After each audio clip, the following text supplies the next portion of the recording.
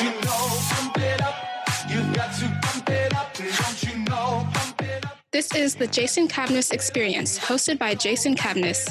Join Jason as he talks to small business owners and startup founders and other interesting people as we gain great insights about business, people, leadership, HR, and how each guest strives to be great every day. Hello, and welcome to Jason Cavness Experience. I'm your host, Jason Cavness. Our guest today is Janna Hong. Janna, you ready to be great today? Yes. So Janna, first thing, what do you do for fun? What do I do for fun? Yeah, what do you do for fun? Just come here and drink with people. Yeah, drink with you, drink with my friends. I'm just kidding. No, she's not. Well,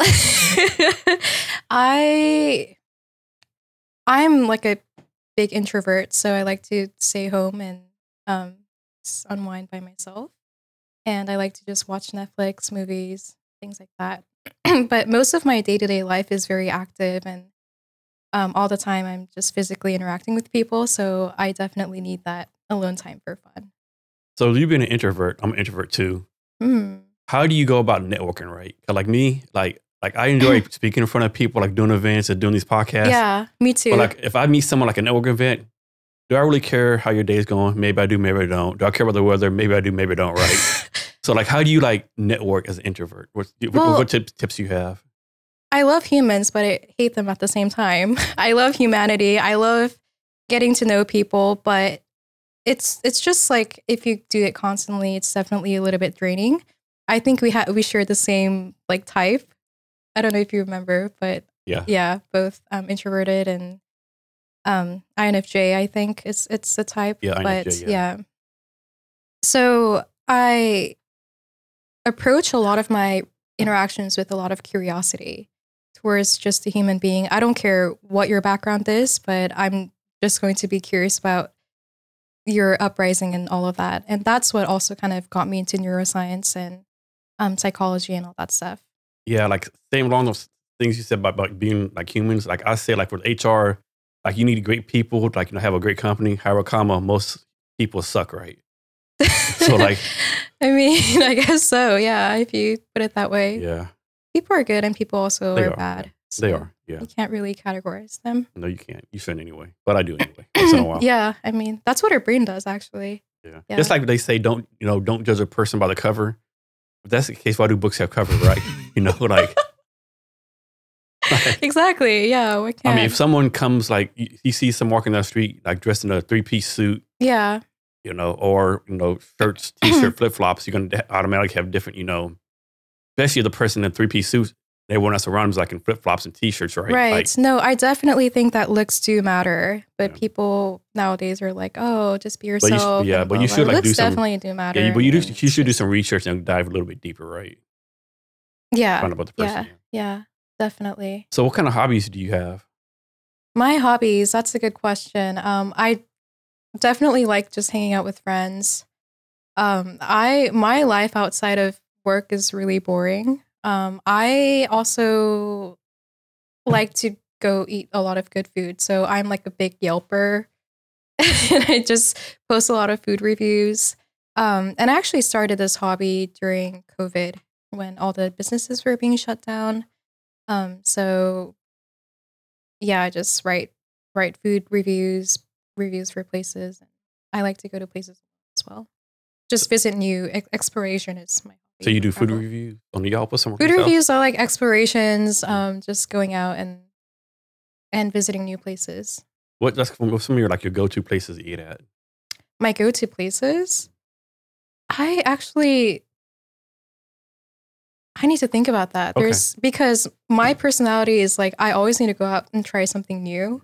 So Is there a food that you don't try? Like, okay, I've tried this one time, I'm never eating this again. Probably not. Okay. Not in the Seattle area. Okay. Yeah. So there's not that much exotic food here. No, it's not. So I was in Vietnam with my friends from September 1st to September 10th. And like, I ate some snails for the first time. Oh, how was that? It's not bad. It's not horrible, right? I'd eat it again, It's not terrible. Like little cooked snails? Yeah. Okay. The shells, yeah. Yeah. And then the craziest thing I did over there, so we're at my friend's wife's uncle's house, right? Okay. Only only my friend's wife, Mina, she spoke Vietnamese. Like she's from there, right? Mm-hmm. And so we all this food and stuff, we're eating, drinking, or whatever. Afterwards, the uncle brings back these 3 shots, right? Like clear liquid, right? And he goes like, drink this. And he's like, he goes like this. Okay. Oh my gosh. So me and Kevin think this might be, digested, right? Okay. And Kevin had he had fucking ass, right? What it was, right? Yeah. This dude brought back like a gallon of seahorses. So seahorses? We literally drank seahorse juice. Can I Google seahorse? Yeah. That's a thing? Yeah. Here, I'll show you the picture real fast. Yeah, seahorse. Wait, what's the name of the food? Seahorse. It was just, hold on, I'll show you the picture. You went to Vietnam, Cole. Did you? Here. The uncle brought that out. Oh my goodness. Yeah. I did not know that you could actually eat that. No, we didn't eat it. It was just like they put it in some kind of water and we drank the water that was from the seahorse soaking it out, I guess, What does that do to your body? I don't know. I mean, we didn't die, so. Okay. Yeah. Supposed to be such a digestive thing, yeah. Did you ever see like seahorses letting the baby out? No. No? It like squirts hundreds of babies out. I didn't know that. No, okay. Well, lots of videos about it. So you have your bachelor's in neuroscience. Yes, neuroscience. I'm guessing, that's not like getting a degree in basket weaving, nothing like that, right?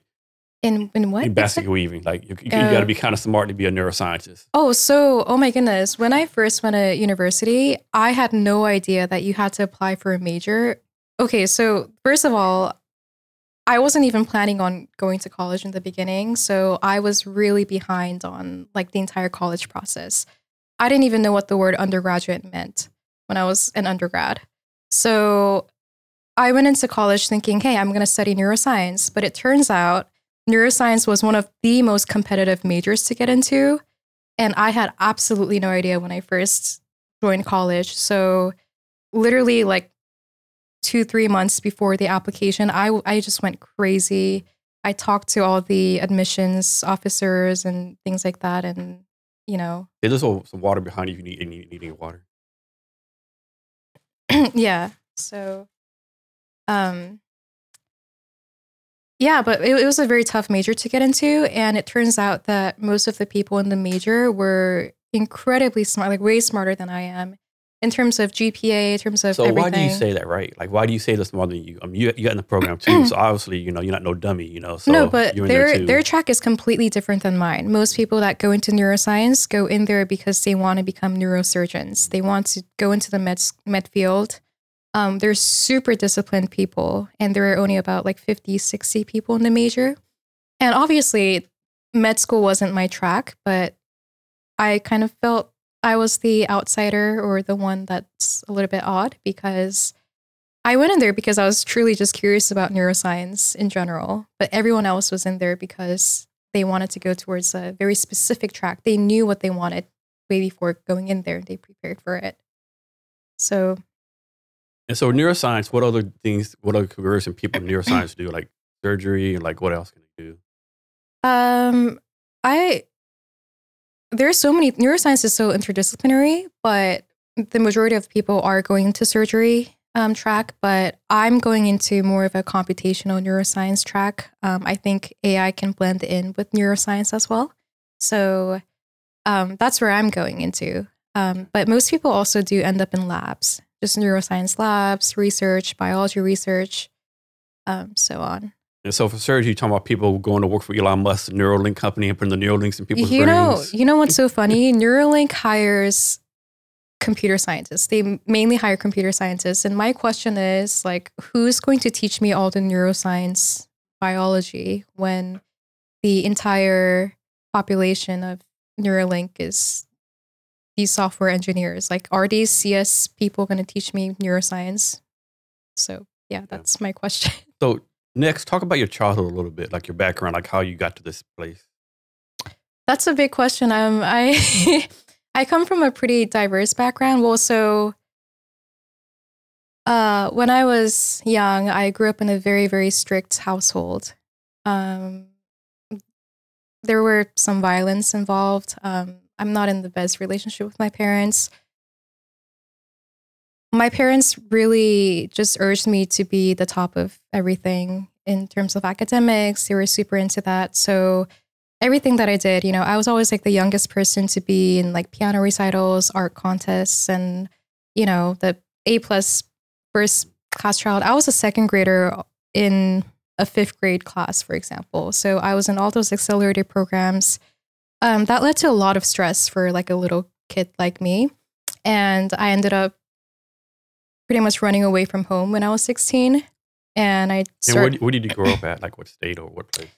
Basically Seattle, but my parents got divorced when I was like 9 years old. So my mom flew to Korea with me and my dad stayed in the US. So for the majority of my childhood, I was going back and forth between Korean school and an American school, like flip-flopping between two countries that were complete opposite cultures. So each year, What city in Korea? What city? I was actually born in Seoul, but Okay. back then I was in Suwon. Okay. Yeah, Suwon. I was stationed in Seoul for like 05 to 08. Me and my family lived for 3 years. Really? Yeah. What brought you to Seoul? In the military. I was in the army. Oh, okay. Yeah. So, me and your the entire family Yeah, lived we were there. there for 3 years, yeah. Lived like by Interesting. Itaewon district. Oh, Itaewon. Yeah, that's a very famous. It's quite diverse, isn't it? Yeah. Itaewon. So you speak Korean as well? No. No. You lived there for 3 years. Yeah, I know. I suck. Not even a hello? No, my kids and wife do, but they can get by still. They go, Mhm. they can go to like a Korean restaurant here, order food, that stuff like that. Oh, really? How old are your kids? They're all grown Okay. out of the house. Yeah. That's really impressive, though.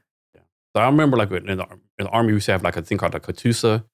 Basically, a Korean soldier would come like work with us like a year, Mhm. and they always has all these stories about how their parents put all the pressure on them. Like they always had like all It's this. very, Yeah. very... It's like I was like, good Lord, like that's not parent, that's abuse. Like, what are you doing? Right? That is literally... Yeah, I Yeah. thought so too.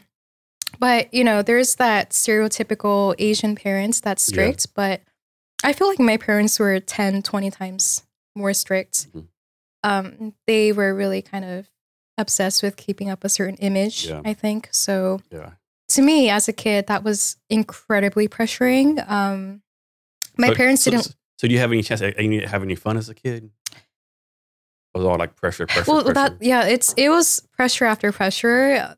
I didn't even get to choose my friends, for example. I didn't get to choose what I could wear outside. So it was incredibly strict. And And it's not like you're like 4 or 5 years old. This is going on. This is like you're like junior high school. not really in high school, but I would say up until like middle school maybe. Okay. But it's still a lot of stress. So that's really what got me into learning about childhood and parenting. So I was like this like 12-year-old reading books about parenting. Like, how do we properly parent a kid? Like, I know my parents love me and they care about me. They do all these things because they care. But just imagine like a 10-year-old reading a book about parenting. Yeah. Like, that was me while I was growing up. So Is your mom still over there? my mom is actually here Okay. in Bellevue Okay. living with me, but I have not seen or talked to my dad since I was like 16 or 15. So I have no idea what he's doing or where he And is. how often do y'all go back to Korea to visit? I'm Not guessing- often at all. Yeah. No? You see our family over there? Like cousins or something, aunts, uncle? Not really. Okay. No. I don't know anyone from my dad's side. but Okay. Yeah. I used to visit a lot when I was a kid, but since my mom completely moved here, it's like document issue, I think. I don't Yeah. know. Kind of difficult for her So to go back. you kind of ran away at 16. Talk about running away at 16. And then how did that like time period from 16 to the time you went to college? I'm sure that's pretty like, Yeah. exciting and not war, but like tumultuous or like, that's like lot of pressure. My life is so weird. So I actually dropped out of high school during the college application week. I'm a high school dropout too. Really? I Well, let's high five. I dropped out and in the 9th grade. Yeah, no, 10th grade, right? Because with That's me, awesome. so I would always skip school all the time, right? Why did you skip school? I recommend people to go to school. Like if I wasn't a good student. Like one time, I was a habitual bad student. So like in the 6th grade, me and my friend Patrick Norman, we skipped school for 12 straight days. ooh, We're just going like this doing like dumb stuff, like going to movies, going to amusement parks. And so finally, 12th day, we're like, man, this is ridiculous, right? No one's looking for us. We got to go to school. We got to school. don't they give you like court time if you miss that many days? Not back then. They were sending me court documents. So we went back to school, and of course they're gonna punish us, right? Mm-hmm. Their punishment was to give us a 3-day suspension. Oh my God. That's lovely. I would totally take that. And we were like, okay, I'm good with this, you oh know? my gosh. Yeah, and then for the 10th grade, so before in Texas, you can miss as many days as you want as long as you pass, but they passed a law that says like if you miss more than a certain amount of days, you get any credit. So me, skipping school, I passed that limit like in February or March, right? So you're talking about even if I finish school, I don't get any credit. Makes no sense to me. Of course, looking back, I would have stayed in school and learned stuff, right? So instead, I just dropped out and like hung out. What's crazy, even crazier, is I still graduated on time. Oh, me too, actually. Yeah. Isn't that crazy? Yeah. It is, yeah. That is crazy. Wow. Why did you hate school so much? It's boring, yeah, And were your parents okay with it? So I was living with my mom, and she had no control over me, to be honest with you, right? I was like 14, 15, going to clubs, hanging out 2 or 3 in the morning. Oh my gosh. Yeah. They had no age limit Texas. So I understand. That's plus, crazy. I learned early, if you actually supposed to be there, no one bothers you. So I just walk in these clubs, and and plus someone older would be with me, right? So yeah. That's crazy because I was the complete opposite. I didn't go to any clubs. I didn't even drink until I was like 21 or 22. Yeah, I was drinking, smoking, doing all that stuff. Yeah. You're a gangster. Wow. Yeah. I love that. I won't go that far, but yeah. No. Yeah. But I graduated on time. Yeah. So back to you. So talk about the process, like, you're getting away out the house, going to college, like you're living on your own, all that kind of stuff. Yeah, well, actually, so I dropped out during college application week because there was a huge violence between me and my dad or something, and I ended up in Egypt. Wait, say that again. So back then you said Egypt, Egypt the country, right? Yes, Egypt the country. Mansoura, Cairo, Alexandria. I was not expecting that. Yeah, no, nobody expects that from me. That's totally random. That is very random. I expect you to say something like, California or Las Vegas, maybe New York City, maybe back Korea. It's so expensive. Those places are. So you're in Egypt? How old are you in Egypt? Probably. So my timeline is completely screwed up, but approximately like 16, 17. And my very first partner at the time, whom I dated for about 4 or 5 years, was Egyptian, and he had his whole family there, and I just stayed at his family's house. But yeah, that was fun. Getting interviewed by the FBI and everything was fun as a teenage runaway. I'm sure it was. Yeah, so I was this 16-year-old that started my own freelance thing online. So I did a lot of ghostwriting. I did like Adobe stuff like Photoshop and all this like technical stuff for people on Freelancer. And I had to fake my age and basically tell people or just act like a 25-year-old professional that went to college. But I was actually just 16 years old, completely alone in a different country and all that. So that was fun. But eventually I came back and went to high school graduation because even my own, I think, advisor in high school, I don't know what to call them, but they were also really pushing me to just get my high school certificate because, yeah, I was dropping out in the final year. And then when did you come back to the States? I don't even, basically around my high school graduation time, I think. Yeah. Okay. But even then, I didn't apply to a single college or anything like that. So I just worked at a local coffee shop for about a year. And then my entire family line, my aunts, my uncle, everyone was like, Janna, you have to apply to college or else you're not going to have a future. They're super traditional people. Yeah. And they were like almost like crying and begging that I should, do something with my life. So I was like, okay, I'll just apply to one school, just University of Washington. I got in I don't know how I got in because I didn't send in my SAT score in the beginning. And they require SAT scores. But yeah. Maybe you took it before and sent it and just don't remember. I don't know. But back then, it was really unfortunate that I got into that university because I was hoping that I don't get in because I didn't want to go to college at all. So either University of Washington and your backup plan was to remain a coffee barista? no, my backup plan was to become a successful freelancer. And I Okay. was already like teaching people virtually across the world, people English. Yeah, I was teaching people English. And I was also starting my own like little tutoring program for Okay. local like kids. So I have a lot of experience in just education in general, even though I'm not, I wasn't even educated myself. So yeah, really, really weird path that I took. But when I first went into college, I was like, okay, nobody can stop me. So I took like the weirdest classes in the beginning. I took freaking ceramics class, some art classes, and I got like a C in an art class, which is impossible. I just didn't turn in my assignments.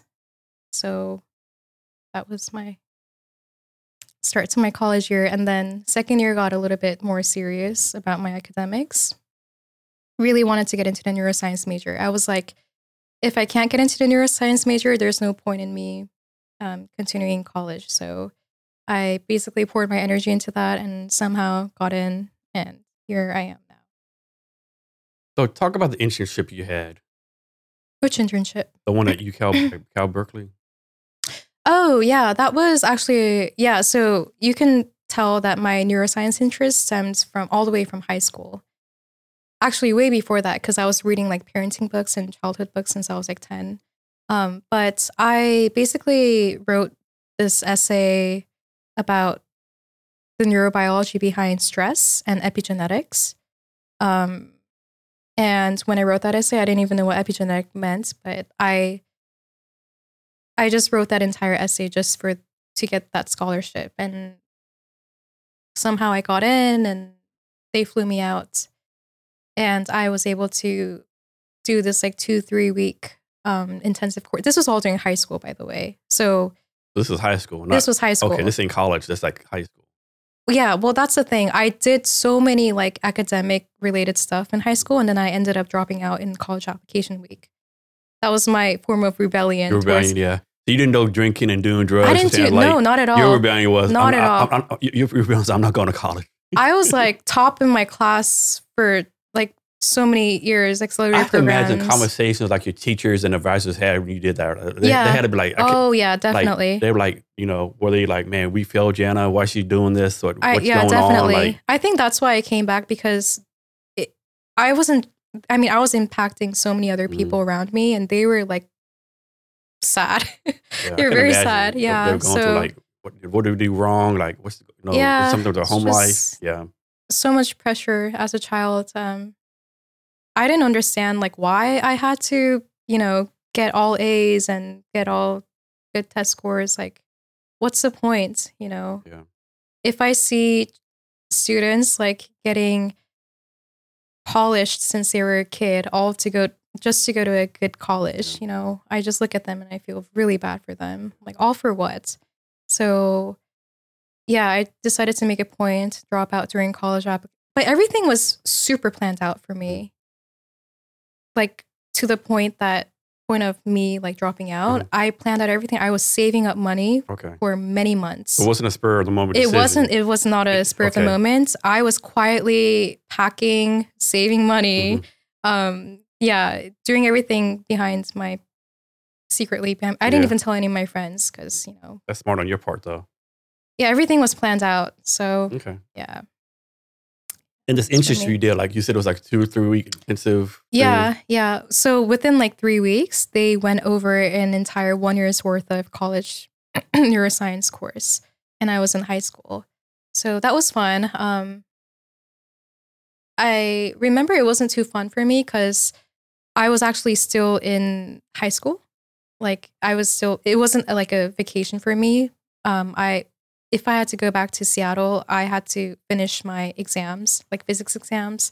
And I remember I was like studying so hard for physics, my physics exam. And then there were like people there that wanted to just hang out every free time that we got. So that was a little bit hard for me during that time. Yeah. But, Right now, you're working for something called the Allen Institute for Brain Science, and also the Seattle Children's Brain Institute. So all those like 2 full-time jobs, 2 volunteer things, like, and how do you balance both of those? I can balance them because they both work on the same topic of aging-related diseases and hippocampus and all that. So it's very fun for me. The Seattle Children's is basically a wet lab. Are you familiar with wet lab? Yeah. What is a Wet lab is basically you have to be hands-on with the experiments. You have to do mouse surgery. You have to cut the mouse heads off and get the brain, physically slice the brain, image the brain, and put it under the microscope. That's a wet lab. And then a dry lab is when you do dry stuff, like computational stuff. Okay. So I do dry lab stuff in the Allen Institute, and then I do the physical experiments in the Seattle Children's. They're not directly related, although they're looking at the same parts of the brain. I can balance this out because I've been working at Seattle Children's for way before Allen. So all the work that I do there is like, it's pretty much automated for me. Like I don't need to think too hard to do all the experiments because I already know how to do it. I've been doing it for about a year, so it's not too hard at all. But now the work at Allen Institute, which is all computational stuff, that's a little bit hard for me because I don't come from a computer science background. I learned neuroscience back in college, so I had to learn Python from scratch. I had to learn all the computational data science stuff from scratch, and then analyzing it and that. So. Yeah, but the Allen one is my full-time job right now. And so that's the one that is, I guess, paying you money or whatever?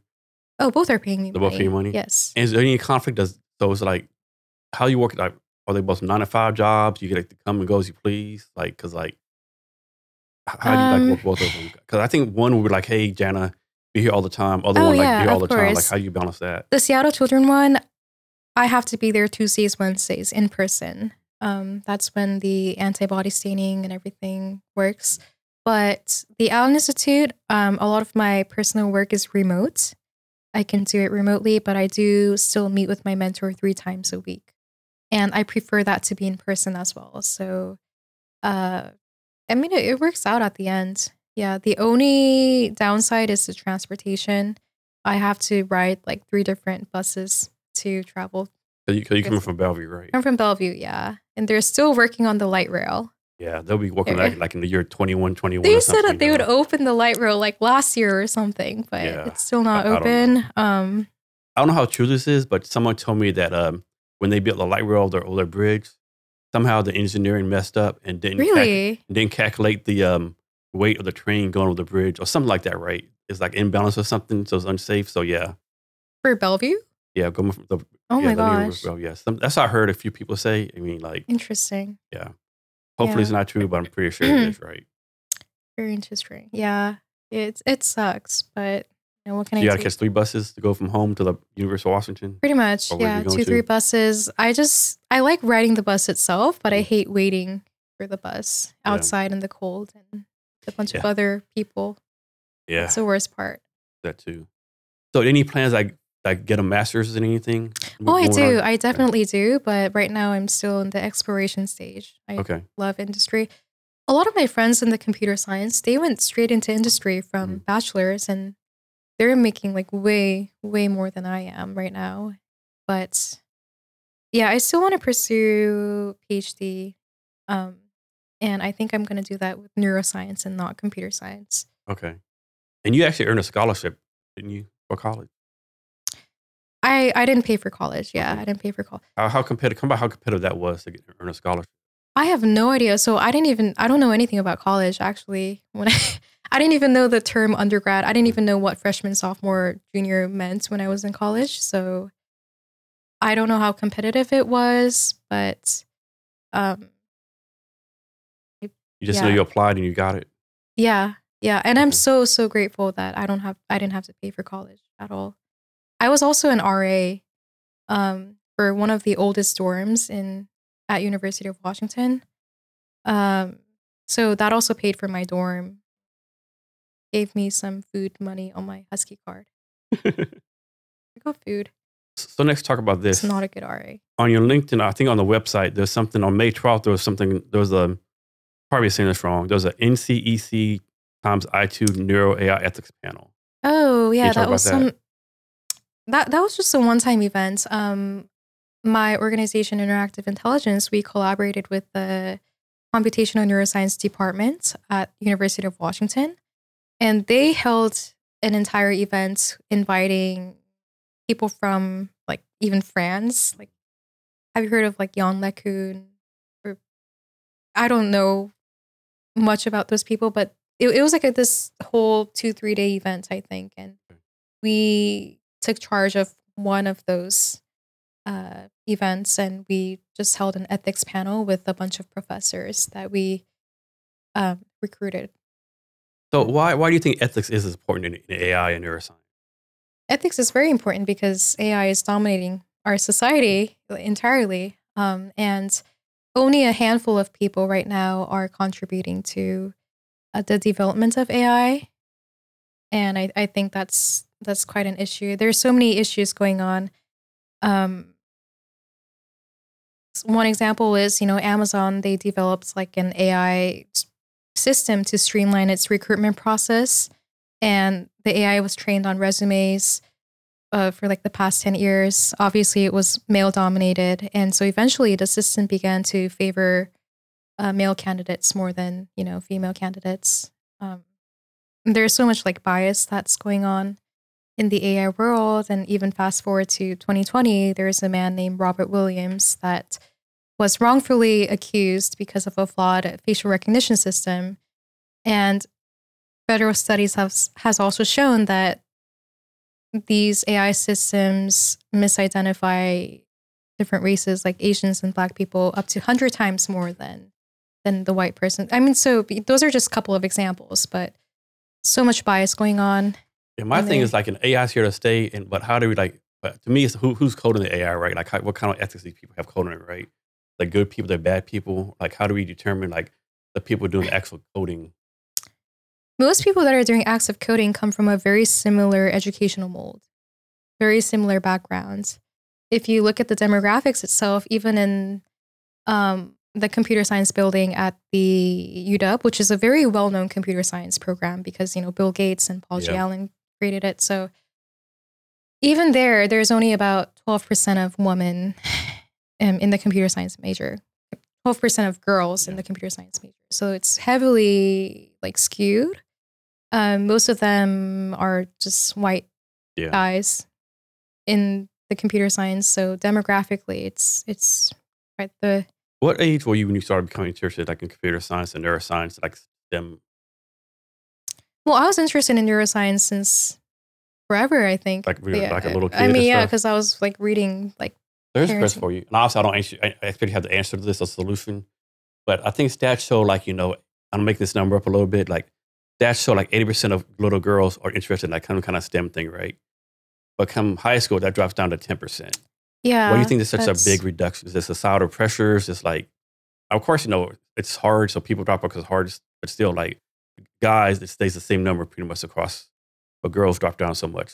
What do you mean guys say the same number? For some interest? Yeah, suppose guys are 80%, it might drop down to 50%, right? Yeah, I think it's definitely the societal culture, right? But it's weird because if you look at the statistics from like 1987, there were literally 37% of women in the computer science major. Compared to right now, there's only like 13%, which is, it's definitely dropping. And I think it's definitely for cultural reasons. Because back in like when computer science first came out, like 1960s, around that time, coding used to be like a woman's grunt work.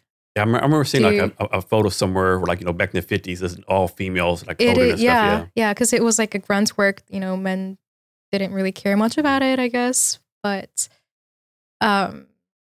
nowadays, it's completely male dominated for sure. And so let's suppose there's a little girl out there, 6th, 7th grade, or pick your age you want. How do you recommend her to keep interested in coding or STEM stuff? Like, what would your advice to a little girl be? Advice? I mean, I think the culture nowadays is really changing. I think the gender norms are changing a little bit, especially in the West Coast. I see that a lot. I would just encourage the girls to like not feel intimidated by male dominated presence, because I think that's the main thing that kind of keeps the girls away from pursuing their STEM studies. It's like they walk into a room, maybe like a computer science club, and then they mainly see a bunch of guys. But I would say, don't be intimidated by that. You can pave your own path and be your own role model for this field.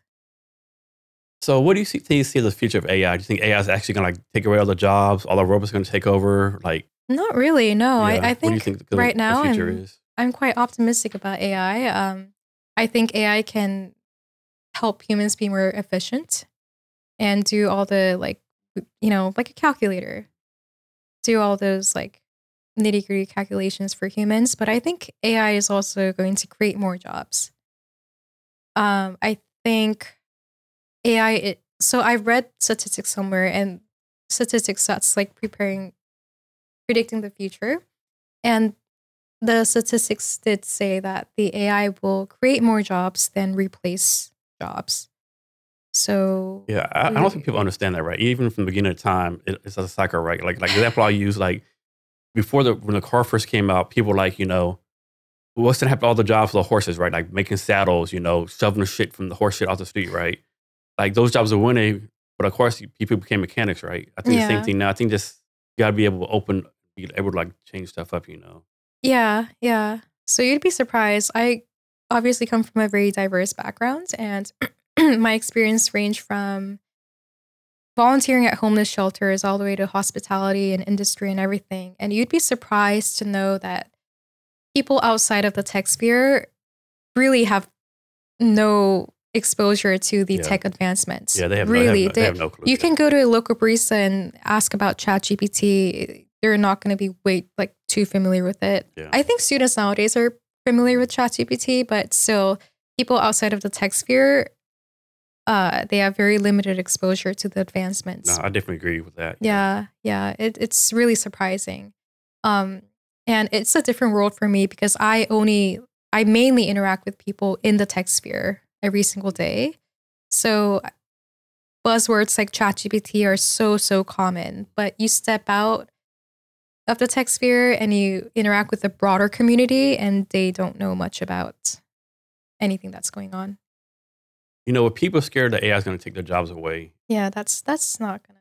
do you think we need to do something like universal basic income, like pay people some money during the transition? What's your viewpoint on UBI?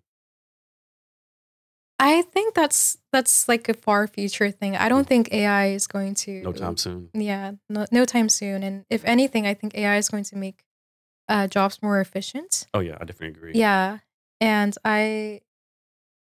people are also afraid of like AI becoming evil. The Skynet. Yeah, and dominating, society. But I don't think that's gonna happen. Yeah.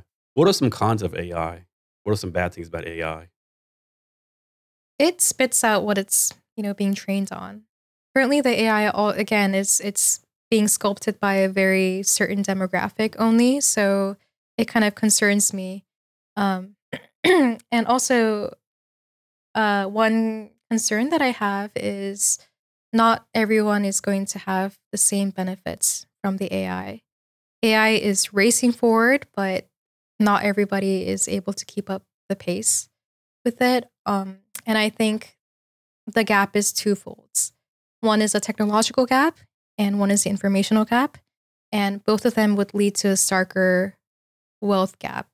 And obviously, it'll be the lower income households that are getting negatively impacted most of the time.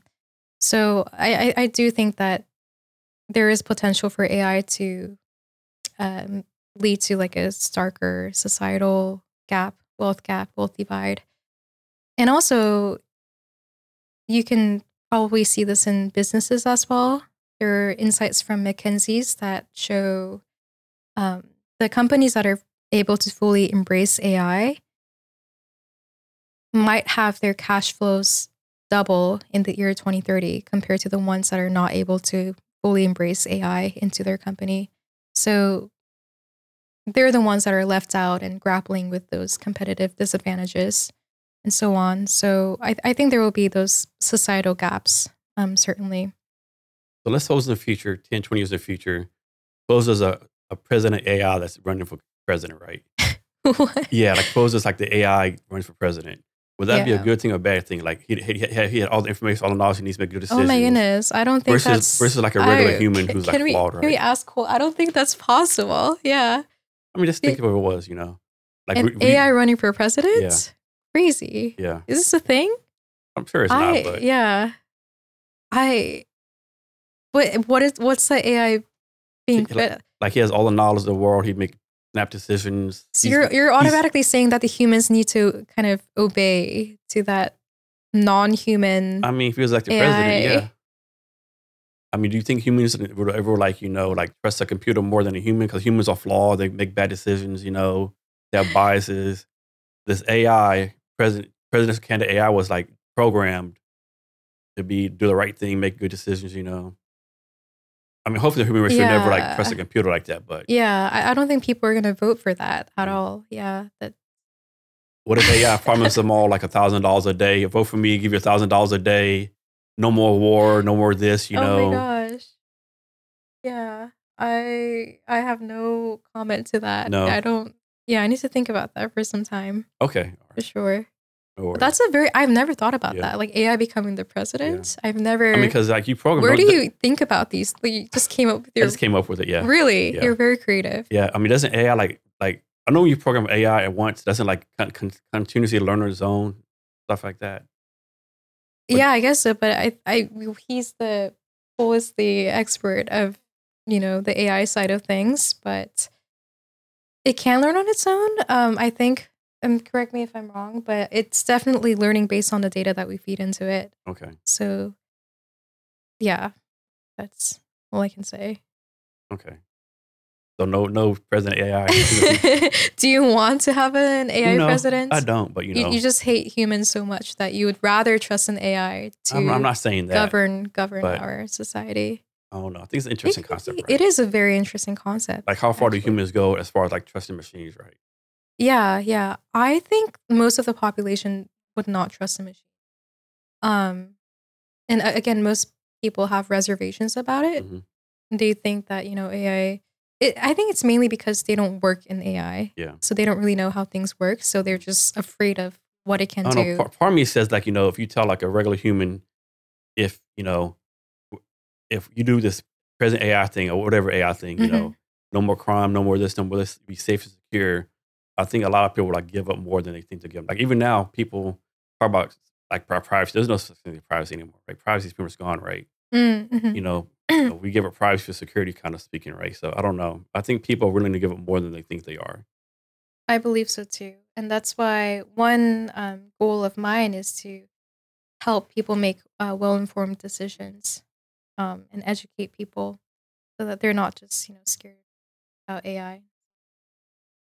So AI, like, what kind of background do you need to become like a quote unquote like AI person? Right? You need to have a mathematics background, physics, computer science. What kind of background do you need I for would say AI? definitely computer science Okay. for AI.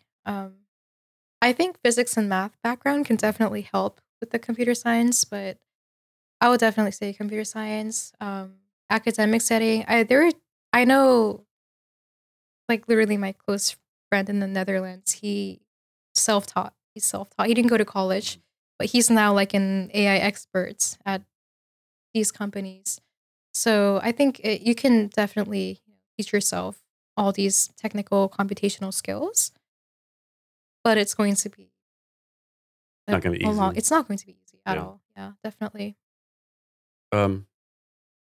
So I found this on your website. Somewhere it said, how do we define what is natural and how do we define humanity? So how do you define what is natural and how do you define humanity? That's a really difficult question. You have to think about like what can humans do and what that machines cannot do. Just start with that question. Yeah, that's a very difficult question that we actually asked the ethics professors about like 2 years ago, I think. So what's your But answer to it? it's we have to first define like what it means to be a human. And I think that exploration is exactly what got me into computational neuroscience. Have you heard of Jeffrey Hinton? He's called the godfather of AI or whatever, like literally the godfather of artificial intelligence. But his original ambition was to model the human brain and replicate the cognitive processes using a machine, like artificial intelligence. So that was his original goal. And that's what my group is also inspired by. We're inspired by decoding how humans think, how we learn, and how we evolve as a human being. And I do think that machines might be able to help us decode that. But how do you even define that to begin with? That's such a deep philosophical question. What makes us human? If we have a sentient machine that also has emotions, like how do we compare that with an actual human being with emotions as well? And if we just replicate our human brain and consciousness into a machine, how do we differentiate that between an actual human being? Yeah. Yeah, so it's just like an open-ended question. Yeah. Something I like think what that. makes us human is like two things. Like, and I could be wrong. Like, I don't think you can like code AI to be creative, right? I could be wrong. Like, humans were so creative, right? We like draw, paint, sing, all this different stuff, right? AI is doing that too, though. And AI but is is but drawing and painting. but is actually creating like a new song, a new painting. Like, I know you can like code it to make a painting, but can like, on its own, like, I'm gonna paint this wall like these different colors, right? Or does someone has to code it, right? Right, right. So I think that's with us, and also with humans. I could be wrong too. I think we're the only like species on the world. Like we actually have to have something better, right? Every year it's a new iPhone. Everything's in your improvement, right? Like if you go like to like we'll say I don't know a bunch of tigers in the jungle, right? They're not like I could be wrong. I don't think they're trying to okay. They're not improving the hunting process. I don't think right. They're not Mm-hmm. improving the way they swim. Like with us, everything has to be better, right? It's an ongoing process. Like the iPhone every year comes out a little bit better, right? We improve ourselves, right? I don't think I could be wrong. I don't think AI can like improve itself unless it's coded to. You think so? Okay. Yeah. I think AI can definitely do things that humans cannot. And AI can be very, very good at certain dimensions that humans cannot really do. I mean, like calculations or, spitting out certain data. AI Yeah. is so good at that. But can like AI like I think every year there's like a new coding language that gets invented, right? Can AI like on its own create a new coding language? Yes. And He okay. said yes. Okay. All right. AI All can right. do very, Okay. lots of things. Okay. So next, have you ever watched a show called Your Million? It comes on. It used to come on Nat Geo, and basically it talk about all these not science fiction, like science future stuff, like longer in the future, right? Mm-mm, mm-mm. There's one episode they did a thing where the couple's daughter died, right? Okay. And the conversation was, do they upload the person's brain into an android? The passed away Yeah. daughter's brain And so into they, Android? so basically they, all science fiction stuff. Okay. They uploaded the consciousness, the brain, the Mhm. spirit, or what do you want to call it, from the person Oh, into the wow. android. So Wow. android looked exactly the same, everything like that, right? Another episode was like where they uploaded, the person's brain into like the what's it called, the like you basically they were like in a computer, right? In an interactive design, right? Sounds like a Dark Mirror episode. Yeah, Yeah. actually it was, yeah. Oh, really? Yeah, it's a kind of same lines, yeah. So do you think that's gonna ever happen where people like upload their consciousness into like, like Wow. androids are like, okay, you can be a quote unquote alive forever because you're uploading to the wasn't the internet, but something else it was called, like yeah. I think that's gonna take a long, long time. Of course had all these like, philosophical like discussions like this is a good thing, bad thing, like, do you really want to be alive forever, Yeah. Yeah, I personally don't want to be alive forever. But the human brain has 86 billion neurons and they're all interconnected. Like one neuron is connected to so many different neurons. It's going to be not just computationally so expensive, but almost impossible to replicate that human consciousness into a machine. I wouldn't say impossible to anything because I'm very optimistic about most things, especially technological advancements. But I would say something like that would take such a long time. It's not. But is it really going to take a long time? Because I can't remember what it's called, but like basically, what's the term where like tech advance like happens like on a different rate, like 1 times 1 plus 2 plus 2, like it keeps on doubling, doubling, you know? But is that going to be the same as the complexity of the human brain? Because human brain is so complex. I mean, I say it's almost impossible because even neuroscientists today don't completely understand how the brain works. 86 billion neurons, there are different types of neurons and they interact in a different way. It's just the one brain. When you talk about billions of brains, each brain's different. Right? Exactly. And there's so much diversity between individuals. And if neuroscientists cannot even comprehend the brain, how the heck are we going to replicate that in a machine, replicate that consciousness? What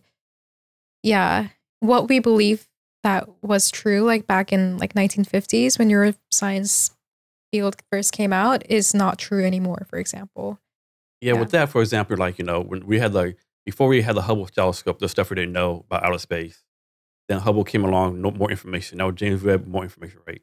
And maybe brain will be the same way, like there's some tool hasn't been invented yet or something has been invented so. in the future, like somebody might, oh, wow, it's, we just do this, and this. Right. I'm counting on Elon Musk for all those things. A lot of people are, yeah. Yeah.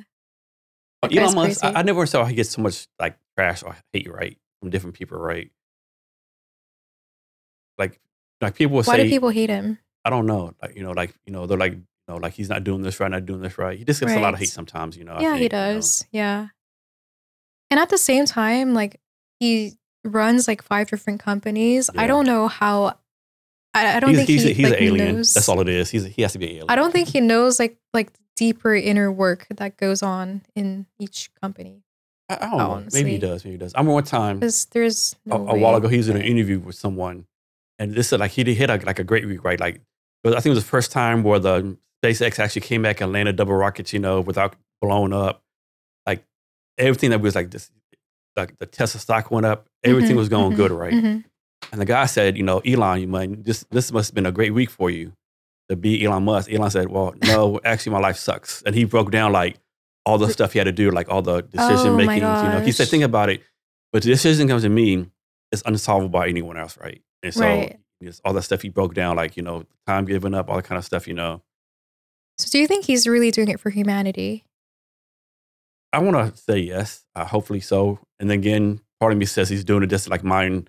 Maybe he's doing like mine minerals off asteroids to make trillions of dollars, right? I mean, who knows, right? I mean, like, I think he is. I mean, he has more than enough money, I would think, I agree with that part. Yeah, he already has a lot of money. There's no need for him to. Even from before PayPal days, he was okay, like, I just, and he could be one of the people, like, some people just can't turn it off, right? Like, that is people, true, like, yeah. Could you imagine? I can't see a day where Elon Musk says, I'm retiring, right? Do nothing, right? He's going to work to the day he dies, I think, right? I think he's one of those type of people. I think he just like, he's like, he wants to solve our problem.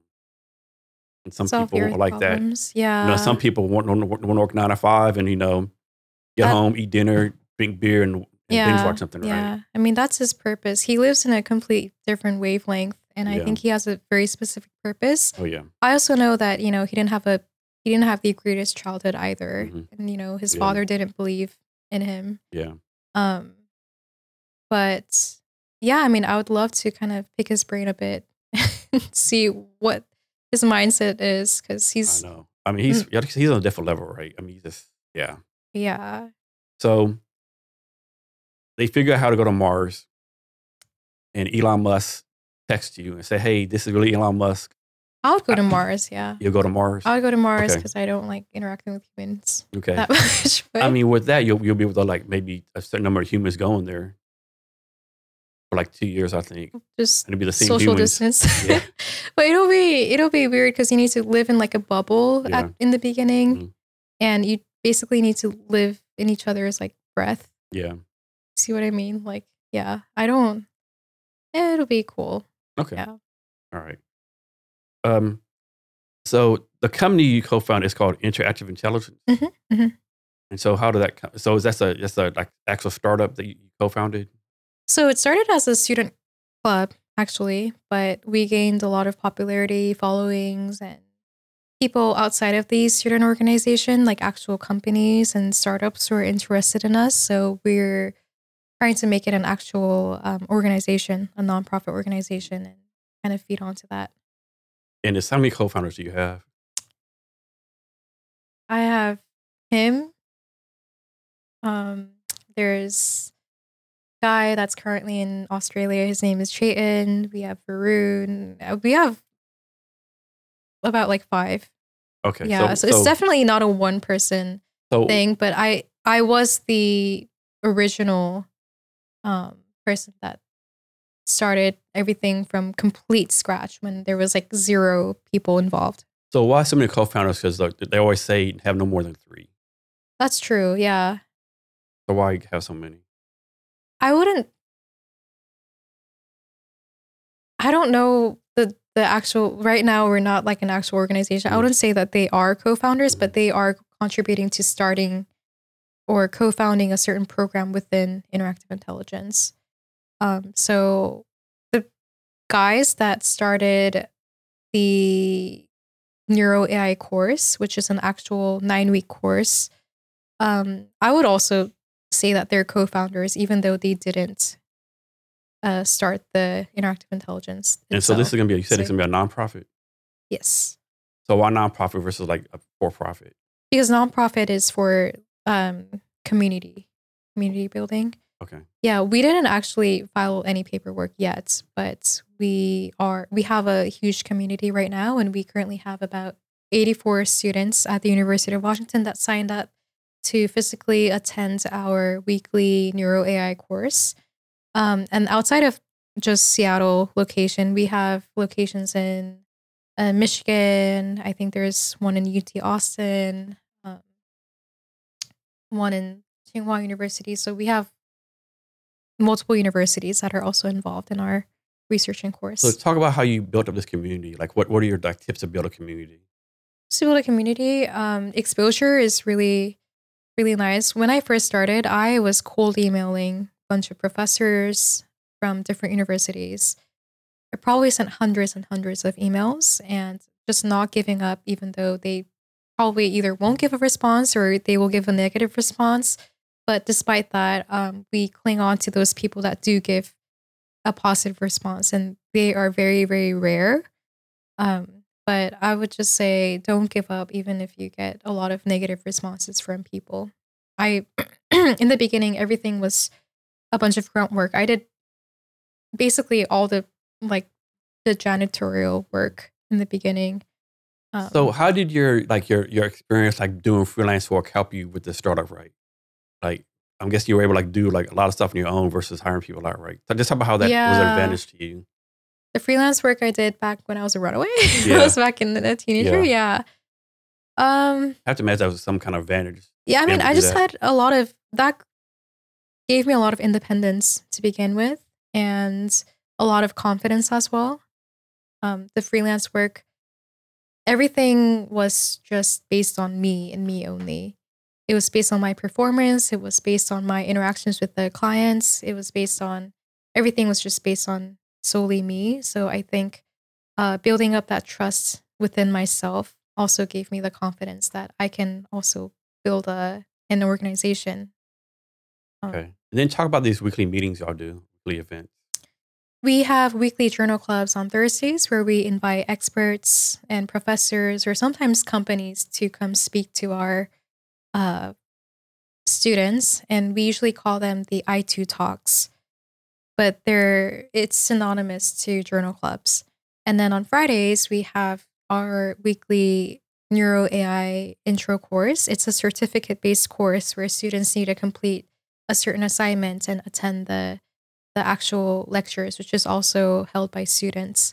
And at the end, they get a certificate signed by one of our advisors as well. And so can only students go to this, or can anyone? No, anyone. Yeah. So like suppose there's some random dude off the street. Oh, random dude, please come in. Yeah, as long as you don't harass anybody. Do they have to like apply or sign up? How does that work? Yeah, so this is a secret, but we have a 100% acceptance rate, Okay.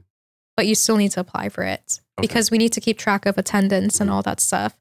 But we ask like a couple of questions like, why are you interested in this course, blah, blah, blah. And some people write very thoughtful answers. And I really appreciate, like, those are the highlights. But regardless of what you write in those boxes, you're still going to get accepted and you're still invited to our course. So I don't know if you tracked it, but I suppose like someone goes for the first time next week, right? Mhm. What's the chance of them like keep on going and going? Like people go one time, like, oh man, this is too much for me. They stop, or like how much? It shouldn't be too much at all because So people keep on coming back and coming back. yes, Okay. yes. And usually, our quote-unquote contract is that you need to start from week 1 and you can't just start from the middle of the week because everything builds up on each other. But I mean, we still welcome anyone to come join our lectures. And one of our main mission is to make the complex field between AI and neuroscience accessible to everybody so they make well-informed decisions. And these are on the UW campus? UW campus, but we also have recordings online. And we are also collaborating with different universities. And Cole and I recently gave an entire workshop in Intro to Artificial Intelligence to like 100 students online. So if someone goes to this for the first time, what should they expect to get out of it? I'm obviously not going to become an AI expert in one meeting, but what should they get out of it? I think the main thing is community. There is a community full of other curious people that might also be concerned about AI, but we give that community. We also give a lot of support that most professors can't because, professors are usually busy and there's only one professor to like 200 students ratio. But for us, we have a lot of TAs. We have a lot of people on the leadership team that can, help guide the students. So the ratio between the students and then the leadership team is, very, very different from. And how many people usually go to these events, like on average? 84 students signed up weekly. Okay, so 84. 84 students signed up to complete the course. So every single week, 84 students come in. And how long is the course? Just 1 hour. Just 1 hour per week. And it's on a Friday night too. And how many weeks? 9 weeks, which is 1 quarter. Okay. Yeah. But I mean. And after the 9 weeks, they use some kind of certificate or something, or? Yeah. They do get a certificate from one of our advisors, which is signed. But the entire thing is student ran. Yeah. So that's what's also most impressive. It's student ran. And so the students really understand the difficulties of, academia and all that stuff. So they have a lot of empathy towards students. So what's the youngest person and the oldest person in there? I don't know much about age, but I do know that at UW, there are people from middle school that skip high school and they're part of this accelerator program. They're like 15 and then they start college. And we have a couple of those students. Is there like an age that would be too young for this? Like maybe like elementary school, middle school? There's like a. Like I wouldn't say so. No. And what we're trying to do is we're also trying to reach out to the K-12 environment as well soon. So we're trying to build a program for that as well. So I don't think anyone's too young to learn these things. And we're trying to refine our program so that it's more aligned with, ethical, societal dimensions. Okay. I got some people to connect you with.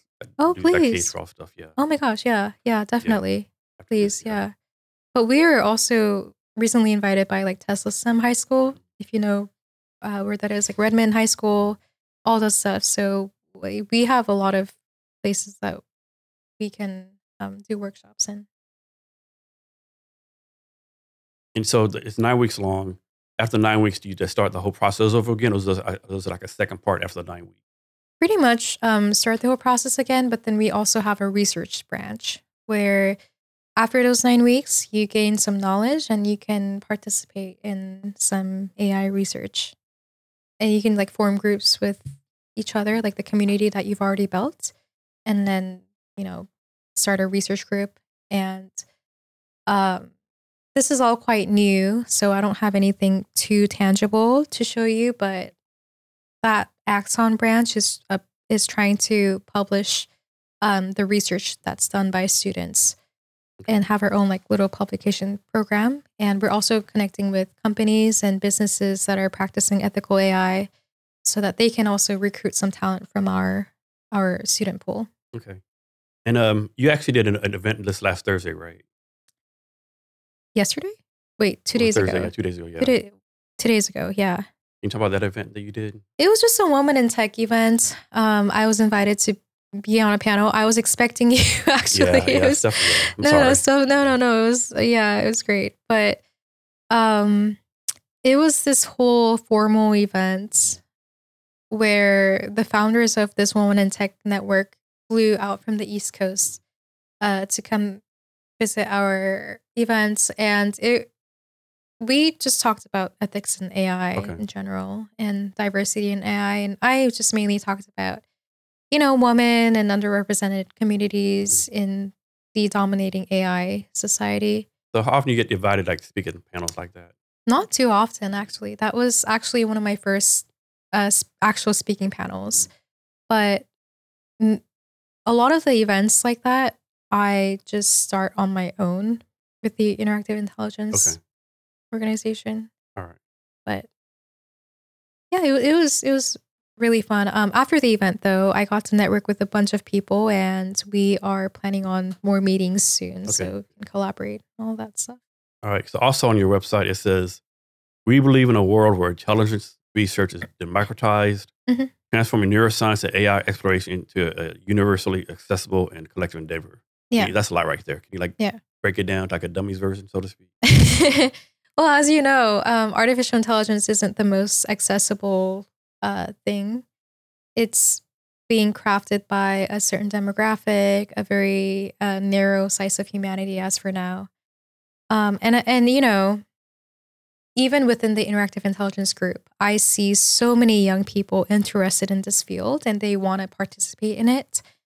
And I feel like if we commit to being leaders in this educational field, our responsibility is to nurture this curiosity and ensure that all these young people also have a very diverse and inclusive environment to AI. Currently, if you do look into the demographics and statistics, it's not the most diverse environment. So I want to cultivate an environment where everyone's voices are heard, because currently, it's not. And I think that failing to prioritize the diversity would not only be a missed opportunity for better solutions, but we'd also risk letting down a very passionate, brilliant, intelligent group of young people that really want to make a difference in this field. And so neuroscience machine learning is actually started in the 50s? Started in the 50s? Yeah. That is quite debatable. Yeah. So when did it start? I think around 60s. 60s. Well, so we actually interviewed one of those people that started computational neuroscience, which is the intersection between neuroscience and AI. And I think he was born after World War II. Okay. That was when, like 1939 or something. Yeah. And he started getting into this when he was 16. So you say someone 16 invented, like not invented. He didn't invent it. So he started that education in the psychology field. So we interviewed a man named Steve Grossberg. You ready for a refill? Sure. I mean, yeah, if you don't mind. Yeah. Which one do you want to try next? I have no idea I don't know anything about alcohol. I just drink whatever people give to me. Let me try this one next. This is like a wooden wheel. Oh, cool. Oh, local. Do you usually go to like local wineries and? Sometimes I do. Actually, you for yourself. Okay, I don't. Well, do you want some? Okay. I would like for him to talk he's the AI person. We'd have to have him come on next time. Yeah. Oh my goodness.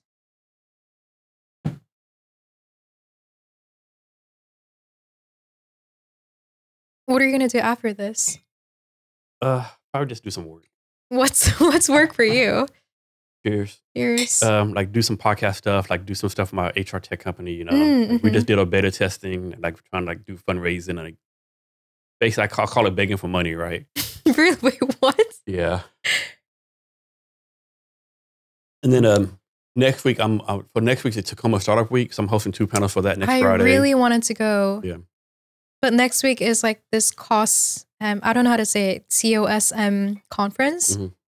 do you know like Wolfram Alpha, Lambda, all that? Well, the founders of those really big companies are visiting, and I have a ticket. And all this It's like all week long, or Wednesday through Friday. When is the Tacoma event? so my stuff is Friday. Mm. Yeah, I'm doing one panel on startup founders. It's not all unicorns and rainbows. Wait, could you tell me what time on Friday? One's at 10 and one's at 2. Oh shoot, yeah. My thing ends at like 1 p.m. So Okay. if it was in the evening, I could Okay. go, but No worries. No worries. oh, I really do want it to go. Yeah. So, but regardless of when it started, this is pretty much a new discipline, right? It's not like this has been around since the 1800s. So neuroscience and machine learning, right? 1800s. Yeah, it's a pretty Yeah, new, yeah, pretty it's- new discipline, right? It's a pretty new discipline, and that's why even I can't explain too much about it. Even the people that are in computational neuroscience right now are, always learning something new about it. Yeah. So Yeah.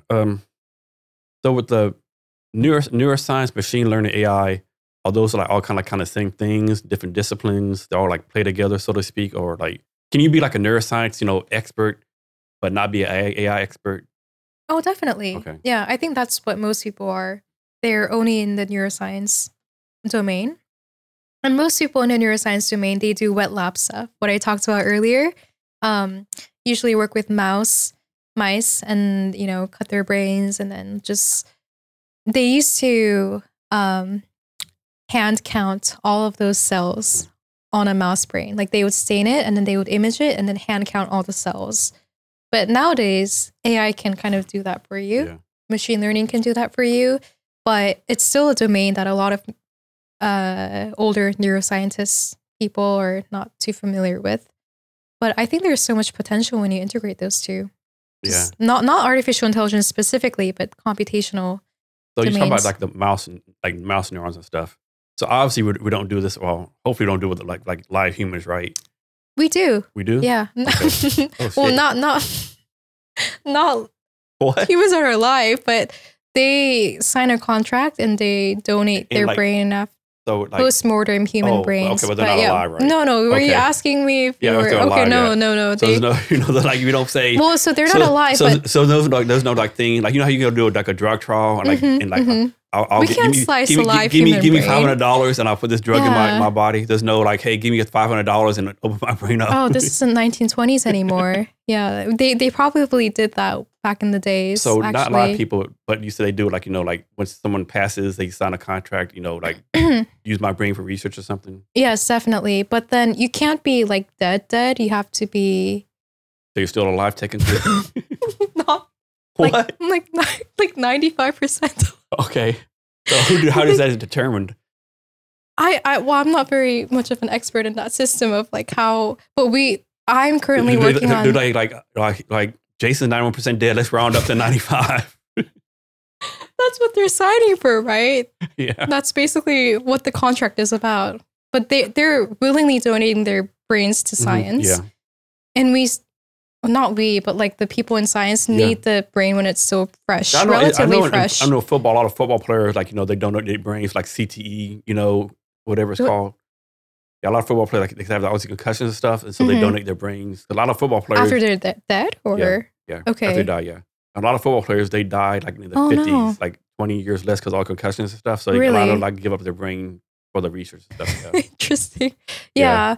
But we currently at the Allen Institute, I'm currently working on Alzheimer's disease specifically. So within the Alzheimer's department, there are currently 84 donors that 84 is the same number of my interactive intelligence group. You noticed that too, right? Yeah, I just figured that out. But there are currently 84 donors that donated their brains that used to have Alzheimer's. Okay. So we're looking at the brains with Alzheimer's, and then they signed a contract to donate their brain postmortem to the institute. And I am the one that's analyzing all the data of actual human brains.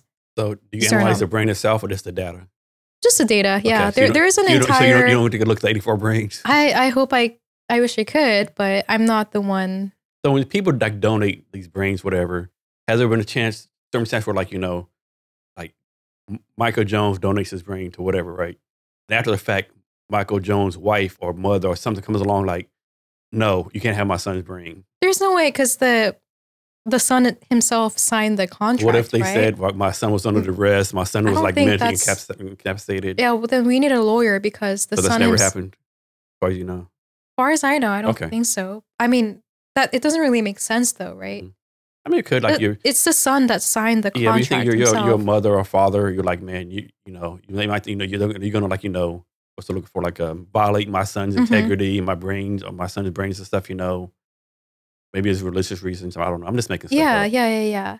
I think that if that was the case, they would have prevented the son when he was alive from signing that contract. Well, maybe he has some Janna Kang in him, like did it behind you and I don't know. Yeah, pre-planned it, Yeah, I have no idea. But Okay. All right, this one. would you donate your brain to science? No one wants my brain. No, come on. No one wants my we brain. need. Why do you say that? So with Alzheimer's, there's no cure for that, right? I wouldn't say that. No. I mean, Do we know the cause of it? And no, we don't know the cause of it. Alzheimer's and dementia, are those two different things? Are they kind of the same family Alzheimer's disease? is under the umbrella of dementia. Okay, all right. I think, yeah. But definitely a brain memory loss disease. But that's what we're trying to figure out. What's like the cause of it? What are the biomarkers that impact it? Why is it increasing? So far, people thought that Alzheimer's happened because there's a pathological marker called the tau protein, and the amyloid proteins are increasing as we age, and that's the one that disrupts the memory function in our system. But it doesn't make 100% sense because there are people that are completely healthy with a high amount of amyloid and tau proteins that do not have any Alzheimer's. So how do we explain that? We don't know. But what I'm doing right now is I'm just counting all the tau proteins and all those biomarkers that contribute to Alzheimer's, and I'm building like a pseudotime to see the different stages. I know they show pictures like all the time, like like a brain with a non-Alzheimer's disease and a brain with Alzheimer's, like they look completely different, right? I would say the brain with Alzheimer's are definitely like they're shrunken. Okay. Yeah, they're definitely smaller. I don't see the scans itself. What I see is columns of data, like 2,000 columns of just an Excel spreadsheet is what I see. I don't actually get to see the MRI scans or anything like that, but I do know that their brains are shrunken, and most scientists believe that there is something going on in the hippocampus region. In Alzheimer's that impact that. I know they say, it's mysterious, so mysterious. Yeah. I know they used to say, or maybe they still say, like, like the more active you are, the less chance of getting Alzheimer's. Yeah. But I know recently there's some real famous actor who's like really active all the time. He came down with Alzheimer's. I can't think of his name. Yeah. There's so many. He's like super active. Right. It's like, okay, maybe that's not true. Maybe it doesn't matter how active or inactive you are. Yeah. Maybe it's genetics or maybe Exactly. or whatever. Yeah. A lot of it could be genetics. It also depends on how much sleep you get, I think. I'm not a doctor or anything like that, so I can't say for sure, but there's so many lifestyle factors. I'm pretty sure your educated guess is better than most people's, though. My educated guess is just based on, all the general stereotypical healthy habits will keep you disease free. Yeah. And they're definitely just, exercise well, sleep well, eat well. Just keep, there's such simple things that are just really hard to keep up with. I've heard that too. We talk about sleep. I heard from several places before, like, a lot of people, like, they like pride themselves only sleep 4 hours a day, 5 hours a day. Oh wow, no way. But I heard somewhere like that studies actually proven like that actually like enhances Alzheimer's or something like that. Definitely, yeah. Lack of sleep definitely enhances. I wouldn't conclude with Alzheimer's, but it definitely enhances memory loss problems. But some people have like a baseline for how many hours of sleep that they can get, and I think the baseline is different for everybody.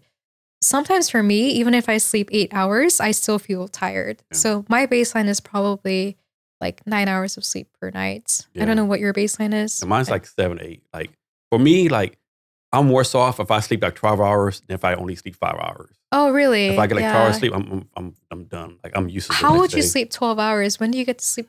Is that even possible? I do it once in a while. Yeah. It's like you're so tired. Interesting. Yeah. If you don't set an alarm or nothing right. I mean, it rarely happens, but like You don't wake up in the middle? No. Wow. Sometimes I do, but if I get like more than 10 hours sleep, I'm better off getting 4 hours sleep versus that many sleep. Interesting. Yeah. I don't think I've ever slept more than 10 hours. Yeah, especially in school, I would sleep like 5 hours and be a zombie all day long. So this is gonna be like kind of a curveball question, and you may or may not know the answer, but this one again, I'm sure your educator's guess is better than anyone's. How do you think cannabis or CBD affects Alzheimer's or improves or disproves or whatever I think they're worse for memory. Mm-hmm. Cannabis is known to decrease your memory functions. I just know that a lot of these drugs have not been extensively studied in terms of neuroscience as well, but they do use it for therapeutic reasons. I don't blame anyone for that, but I just know that they disrupt their memory functions, especially short-term memory as well. But it could be good for people with a lot of anxiety that needs to, have it. Are there any studies on that, like cannabis, how it affects Alzheimer's or dementia, anything like that? Or I don't know specifically about Alzheimer's. Why don't we just look it up right now? Yeah. Yeah, but it's an Alzheimer's.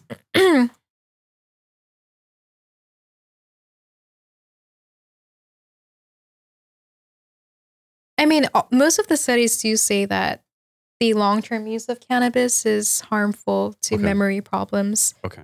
Alzheimer's is directly with memory. All right. So next, what's so is Seattle like a known, like we'll say AI, ML, definitely neuroscience hub, so to speak?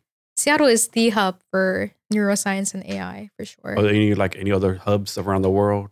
Like or is Seattle the place to be? Well, I would definitely say, there's places like California, all the very central hubs like New York and California. But when I was actually looking for my PhD in a different country like Europe, all of my advisors prevented me from doing science research in a different country because there is no other place that has better funding than the United States. Okay. Better science funding. So if you're going to stay in science and do science research, you need to stay in the US. And specifically get your way to Seattle some kind of way. I think Seattle is a good place, but I still want to kind of travel the world and move around. I don't mind being in the UK and doing research there. I do know some people at the Max Planck Institute in Germany. That's a place for neuroscience and also computational stuff. But I would say Seattle is a really good place. Okay. And the University of Washington itself flew people from France to join this like NCEC conference and so on. So it is a pretty big hub. And you've been to GeekWire? Yeah. Where all those, yeah. They're always posting about how Seattle is like the hub for tech. Yeah. But, I know so many people that say there's nothing to do in Seattle. I go to Seattle, blah, blah, blah. So, yeah. So what is an artificial neuron?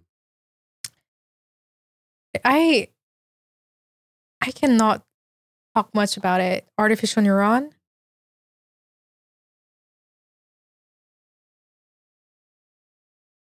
Are we talking about like those little nodes? Or however you want to define it. Yeah, artificial neuron. I don't know why they call it a neuron to begin with because they don't act like a neuron at all if we're talking about like the weights and biases. Yeah, it says an artificial neuron commonly referred to as a perceptron. Yeah. This is definitely, I think, cool. Perceptron is, oh my gosh, I need to refresh my memory. I can't do it while I'm... Yeah, I need to look this up. Sorry. No worries.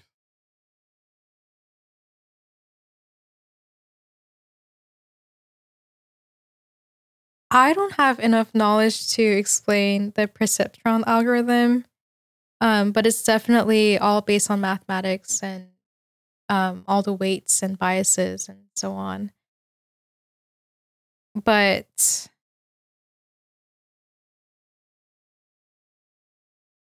it's one of one of the fundamentals of machine learning for sure. So what is your Supervised goal learning. for this nonprofit?